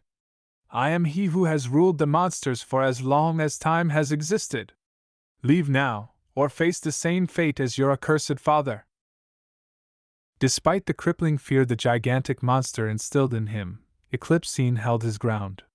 Summoning a purple flame from his palm, he channeled it through his sword. "Do not underestimate my resolve!" he shouted, and swung his sword at his opponent. The purple flame sliced through the tall monster's arm. Eclipsine just barely managed to move out of the way before the limb crashed beside him. However, as he stood back up, he saw that it wasn't an arm, but a rotted tree branch. "What? How dare you strike me, Newman?" The voice spoke up again. With his nerves now a bit more at ease, Eclipsine noticed that the voice seemed to be coming from the monster's feet. "Leave now before you truly anger me." Eclipsine ignored the warning and stepped closer to his opponent. To his surprise, the King of Monsters' body was nothing more than an old, dead oak tree. The green-haired Mewman chuckled and continued to search for the source of the voice. After brushing through the leaves and sticks, he found a small insectoid monster hiding behind a makeshift megaphone and plucked it off the ground by its wings. "So, you're the mighty King of Darkness, eh?" The former monarch of Mewni could hardly stifle a laugh as he pinched the insect in his fingers. "Now, normally I am a bit squeamish about taking another's life," he said darkly. "However, according to my friends, you had a hand in my father's demise." "Please," the insect whimpered. What happened to your father was nothing personal. Have mercy. Take the title. Just let me go, and you'll never see me again." Eclipsine smiled coyly, as his fingers tightened around the pathetic bug. Ultimately, his pity for the small being won out. "Very well, you're free to go for now. But if I ever see you again, I will avenge my father." "Oh, thank you!" the bug cried in relief. "Thank you, thank you!" As he flicked the bug into the wind, Eclipsine happily released a breath of relief. Now, as the newly appointed King of Darkness, he proudly strutted back across the bridge to his wife and friends. He did it!" Aijiro cheered. "Eclipsine killed the King of Darkness." "Actually, I didn't kill anyone," Eclipsine corrected. "You see, He's still alive!" Mina shrieked. "You wounded the king and walked away? The end is near. He will seek revenge." Victor panicked. "No, guys, it's okay." Eclipsine tried to calm his friends down. "It's alright. It's just a tree." "Come again?" Mina asked skeptically. The King of Darkness isn't real, he clarified. It's just a giant dead tree. Some kind of bug monster was pretending to be a giant to trick you all into following his orders. And where is this bug monster? Aijiro questioned. Oh, I sent him away, he replied. We'll never see him again. The others mumbled to each other, quietly. It was evident that they did not believe him, so Eclipsine decided to show them he was telling the truth. Globgle, come with me. His wife shook her head, but he stepped forward to reach for her hand. Globgle, do you trust me? What? She asked. Do you trust me? He repeated calmly. Globgle shuddered at the thought of directly confronting the King of Darkness, fearing for both herself and her unborn child. However, her eyes wandered down to the scar on Eclipsine's chest. The scar that might not have been there if she had trusted him to lead her to safety. At last, she took a deep breath and squeezed Eclipsine's hand. Okay. I trust you. With that, Eclipsine led his wife over the bridge and to the tree. See? I told you. But as he looked back, he saw Globgle had let go of his hand and was hiding behind a rock. She was still afraid. All right, watch this. Eclipsine picked up a branch, and with all his strength, slammed it against the base of the tree. Globgle jumped back in fright as her husband proceeded to cup both hands around his mouth. Hey, Splinterhead! Your mother was turned into a rocking chair! You rotting pile of worm-infested termite food! What are you doing? Globgle half-whispered / half-shouted. Are you crazy? But Eclipsine simply crossed his arms as he continued looking up at the massive dead oak. After a few minutes of silence, he turned back to his wife. Would a malevolent monster king let me say that? Seeing the logic in her husband's statement, Globgle felt her fears begin to fade. Against her better judgment, the size shifter moved out from behind her hiding spot and knocked her knuckles against the old tree. I don't believe it! She scoffed, indignantly. This whole time, our entire society has been afraid of a tree? Oh, don't fret, darling. Eclipsine giggled. My society is afraid of just a stump. Taking out his sword, he charged it with another dark enchantment and sliced off the very top of the tree. Soon enough, Globgle had convinced the others to cross the bridge and witness the facade for themselves. Grateful to him for opening their eyes, the monsters agreed to appoint Eclipsine as the new King of Darkness. Globgle lifted the crown and tried to place it over his head, but it was too big and slid over his whole body before she took it back off. After a brief, awkward silence, Eclipsine broke off a limb and stuck it into his hat. Thankfully, that was good enough for the other monsters as they lifted him into the air. All hail, Eclipsine, the King of Darkness! Months later, Eclipsine and Globgle had been ruling over the monsters in peace and harmony. The couple decided that they would wait until after their child's birth to reach out to Mewni again. Eclipsine was so excited to become a father, he had spent most of his free time setting up a nursery and crafting toys for his child. Globgle loved watching her husband fuss over her and their unborn child. After they learned from Indexia that they would be having a boy, Eclipsine begged his beloved for the right to choose a name. She agreed under the condition that he would tell it to her first. After a few bad ideas and disagreements, the couple finally settled on naming the boy Meteoro. Presently, the King and Queen of Darkness were relaxing in their private quarters, ready to turn in for the evening. As the magic mirror filled the air with a soft melody, Globgle massaged her swollen stomach as she rested in her husband's lap. The king, himself, could only smile with amusement, massaging Globgle's tail in an attempt to help her unwind.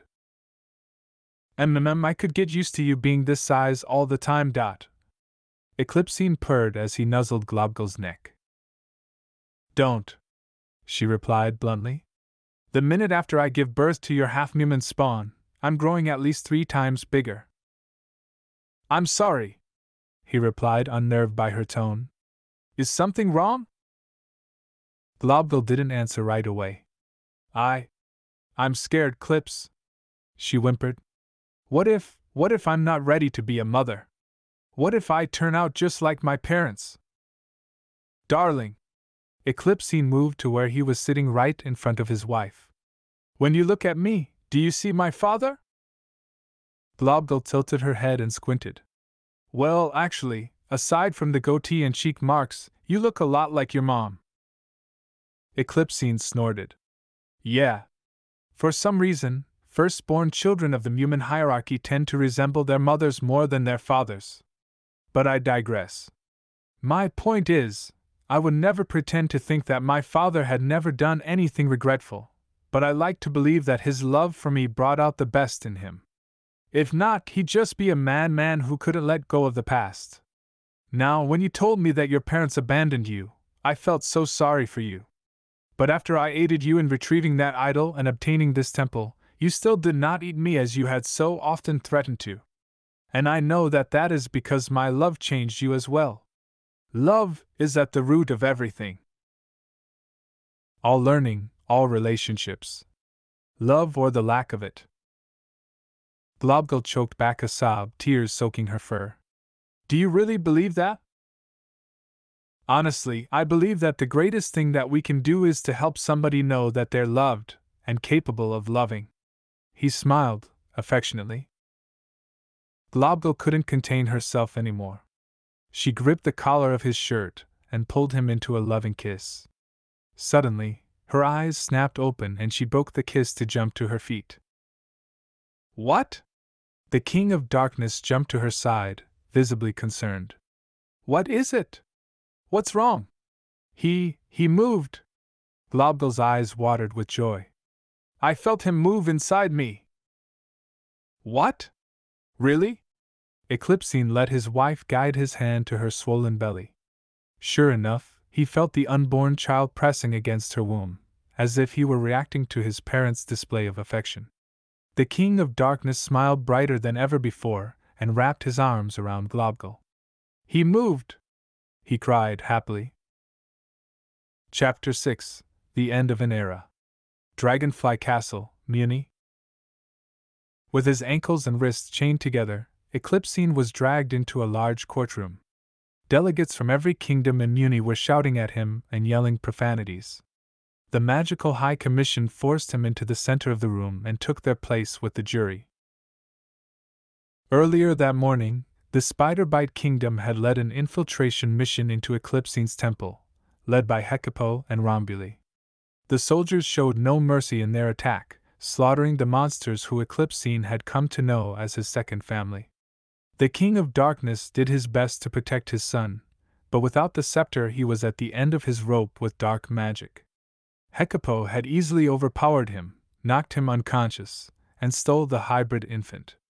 Globgle had grown as large as she could as quickly as she could, but it was too late. Rhombuli had imprisoned her in an unbreakable crystal.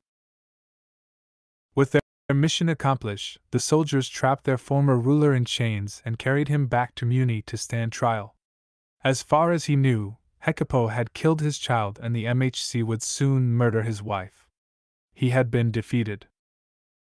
Let the trial commence! Warner Spider-Bite bellowed. Duke Robert of the Misty Mountains will read the offense. An elderly man with two large front teeth stood up from the jury booth, reading a scroll. Ahem, Eclipsine Totalis Dragonfly stands accused of abandoning his duties as ruler, committing adultery with a monster, and practicing dark magic. Thank you, Duke Robert. Eclipsine, how do you plead? You killed my father! Eclipsine spat back. I have nothing to say to you. I believe we've heard enough? Warner turned to the jury who passed the verdict to Omnitraxus Prime. The people of Mewni have spoken. The Omnipotent being read the verdict. We find Eclipsine Totalis Dragonfly guilty as charged. The motion passes. Warner slammed his gavel on the podium. Eclipsine Dragonfly, you are hereby sentenced to death. However, given that you were once royalty, you have the unique opportunity to choose how you will be executed. There are plenty of methods for you to choose from: poisons, gas, guillotine, flames. And it can be done immediately, or at any time of your choosing within the next 48 hours. Eclipsine hung his head and sighed, dejectedly. For a brief moment, it seemed that all hope was lost. However, he happened to recall a certain spell that just might turn the odds in his favor. It was a simple spell, meant to allow any who cast it to communicate with the person they are making eye contact with at the time. And yet, as they communicate with said person, they do so only through their minds while still able to speak aloud. Realizing that the council would be demanding an answer soon, Eclipsine locked his gaze onto his trusted teacher. And with a coy smile, he muttered the secret words. I'm a very rich man. Speak up, Eclipsine, Warner shouted. What did you say? I'm sorry, the King of Darkness replied. I simply said that I am a very rich man. I have been blessed with many different riches throughout my life. I was born into royalty, given the finest of education, and now I have the luxury to decide how I will die. Why, it'd be selfish of me not to take advantage of that opportunity. While the rest of the delegates listened, Indexia was hearing something completely different. Eclipsine had a plan to get revenge on his father's killer and restore honor to his family's name. It was a long shot, but at this point he had nothing to lose. Giving him a simple nod, she made a silent vow to follow him to the bitter end. The King of Darkness winked at his teacher, thanking her for her loyalty. Then, have you chosen your method of execution, Eclipsine? Warner asked. I have indeed. Eclipsine nodded. I choose to be given the magical High Commission as my executioners. And that only they and I will know the means of my execution. The crowd fell silent. The delegates and MHC looked at one another with confusion. This is unheard of, the Duke of the Misty Mountains said, at last. Eclipsine, we don't understand the nature of the request, Warner stated. Oh, it's simple. Eclipsine shrugged with a smug grin plastered over his face. I merely wish for my death to have the one thing I always wanted in life: privacy. Warner's gaze turned to the magical High Commission, each member equally as perplexed as the delegates. In the end, the court agreed that there would be no harm in the fallen king's decision. Very well, Eclipsine. And at what time shall your execution take place? Midnight tonight. Any other requests? Just one, Eclipsine replied evenly. I wish to die at home, in the caverns far below the castle's dungeon. With the tribunal complete, the magical High Commission led their former king out of the courtroom. Far below Dragonfly Castle. 11:15 p.m. Eclipsine was sitting in an enclosed room made of iron, furnished with a bed, a table, and a chair. As agreed upon by the council, 2 guards were stationed at the entrance of the cave in the event that Eclipsine attempted an escape. He was dressed in his favorite suit made by his late Aunt Jessica, complete with the bowler hat containing the twig he added to signify his title as King of Darkness. He had just finished his last meal when he heard the tumblers of his cell door turning to unlock. Hello, Warner. He smiled. What brings you here? What are you talking about? Warner scoffed, closing the door behind him as he stuffed the key into his coat pocket. You gave Hecapo a letter to give to me. It said you wanted me before you die. I know what prompted you to come here. But why did you come? The King of Darkness leaned back in his seat with a coy smile. Oh, were you still with the delegates? You always had a nasty habit of reading out loud, didn't you? They know you're here, don't they? Warner straightened his tie and sat down on the bed. Yes. Indeed they do. They know that I will not be intimidated by such a dangerous individual such as yourself. Eclipsine chuckled, indignantly. And you call me pathetic. You came here because you still felt the need to prove yourself, Warner. Which, honestly, baffles me. You won. Your family now has control over the entire kingdom of Mewni. You've killed my family and friends, and yet you still needed to come down here to prove that you aren't afraid of me? Well, what an incredible burden I must be! I never could understand the ridiculous thinking process of feeble old politicians such as yourself. The Baron of Spiderbites fumed with rage. Well, I can't understand how the monster carver could have sired a monster lover. He would thank me for seeing to it that he couldn't live long enough to see what a disappointment you turned out to be. So you admit it. Eclipsine crossed his arms bitterly. You did sell the venom to the lizards.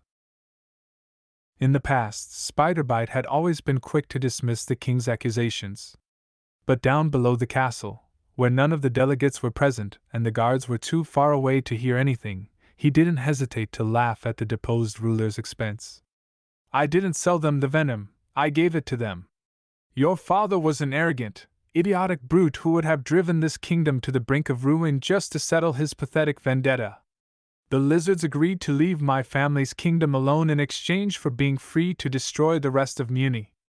It's a miracle this very castle is still standing after Solarius' madness. Eclipsine struggled to resist the urge to attack his visitor. Choose your next words very carefully, he warned.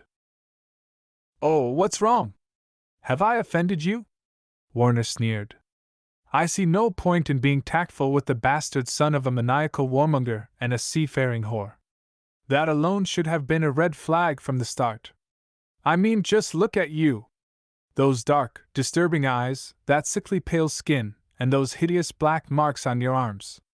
Honestly, I can't believe it took an affair with a monster for the fools of this pathetic kingdom to turn against you. I guess I'm just lucky that you failed to keep it a secret. Truthfully, I'm grateful you outed me, Eclipsine replied. Thanks to you, I know that wherever she is, my mother still loves and accepts me in spite of this miserable world's discrimination. I'd rather be hated for who I am than liked for who I pretend to be. Then you're an idiot. The Baron chuckled indignantly. Well, I hope you enjoyed that time you spent with the monster and your deformed offspring, because once whatever execution you've selected is set into motion, the former King Eclipsine Dragonfly goes to the deepest, blackest, bleakest pits of hell. The Baron turned to head towards the exit, having said all he wanted to. However, in spite of all he had just said, the King of Darkness smiled, wickedly. Threading his fingers together, as he leaned over the table, Eclipsine beaconed to his guests once more. Warner? Warner groaned in frustration. Nevertheless, he crossed his arms over his chest and leaned against the wall. Make it quick, Eclipsine. Oh, you don't have to worry about the time, Warner, Eclipsine promised, his demeanor much more pleasant. You're not going anywhere. You see, the truth is, I haven't been completely fair with you since you arrived. Would you still like to know the method of execution I've selected? When Warner nodded in agreement, Eclipsine's smile grew wider. Well, at midnight tonight, approximately 30 minutes from now, a bomb is going to explode in this room. Warner's smile vanished as his eyes nervously darted around the dungeon. Very good choice, Eclipsine, he replied, clearing his throat. Relatively quick and painless. I suppose so. Eclipsine nodded. However, it is a rather odd request, isn't it? After all, sitting in a room for hours, knowing that you will die in a violent explosion, isn't the most pleasant way to spend your last evening alive. Why, surely, it would drive any individual mad, wouldn't you agree? I guess that depends on the individual. Warner shrugged and reached into his pocket, only to find nothing there. My key. Where is it? Where is it? As he dropped to his knees to search for it, Eclipsine stood up from his chair and paced around the room. You are correct, Warner. It depends on the individual. He laughed. Warner jumped to his feet in a panic and grabbed the collar of Eclipsine's shirt. Let me out of here! Give me my key right now! Or I'll dash! You'll what? Kill me? You still won't escape the blast. By the time you even find the key, it will be too late. Eclipsine rolled his eyes and swatted the Baron's arms away. Reaching into his coat to pull out a book, the young king lay down on his bed. For years you and everyone else in this kingdom have mocked and shunned me behind my back. You think you're better than I am simply because I do not conform to your norms. And because of that, you've made the grave mistake of thinking that I am weaker than you." Speechless, Warner sat down in the chair. His heart was pounding, his pupils dilated, and his lungs were burning. In stark contrast, Eclipsine began to read the small book as if everything were completely fine. "This book contains the doctrine my wife and I wrote together. We initially created it for the monsters who lived with us in our temple, but we plan to incorporate it into the law once we bridge the gap between our two societies.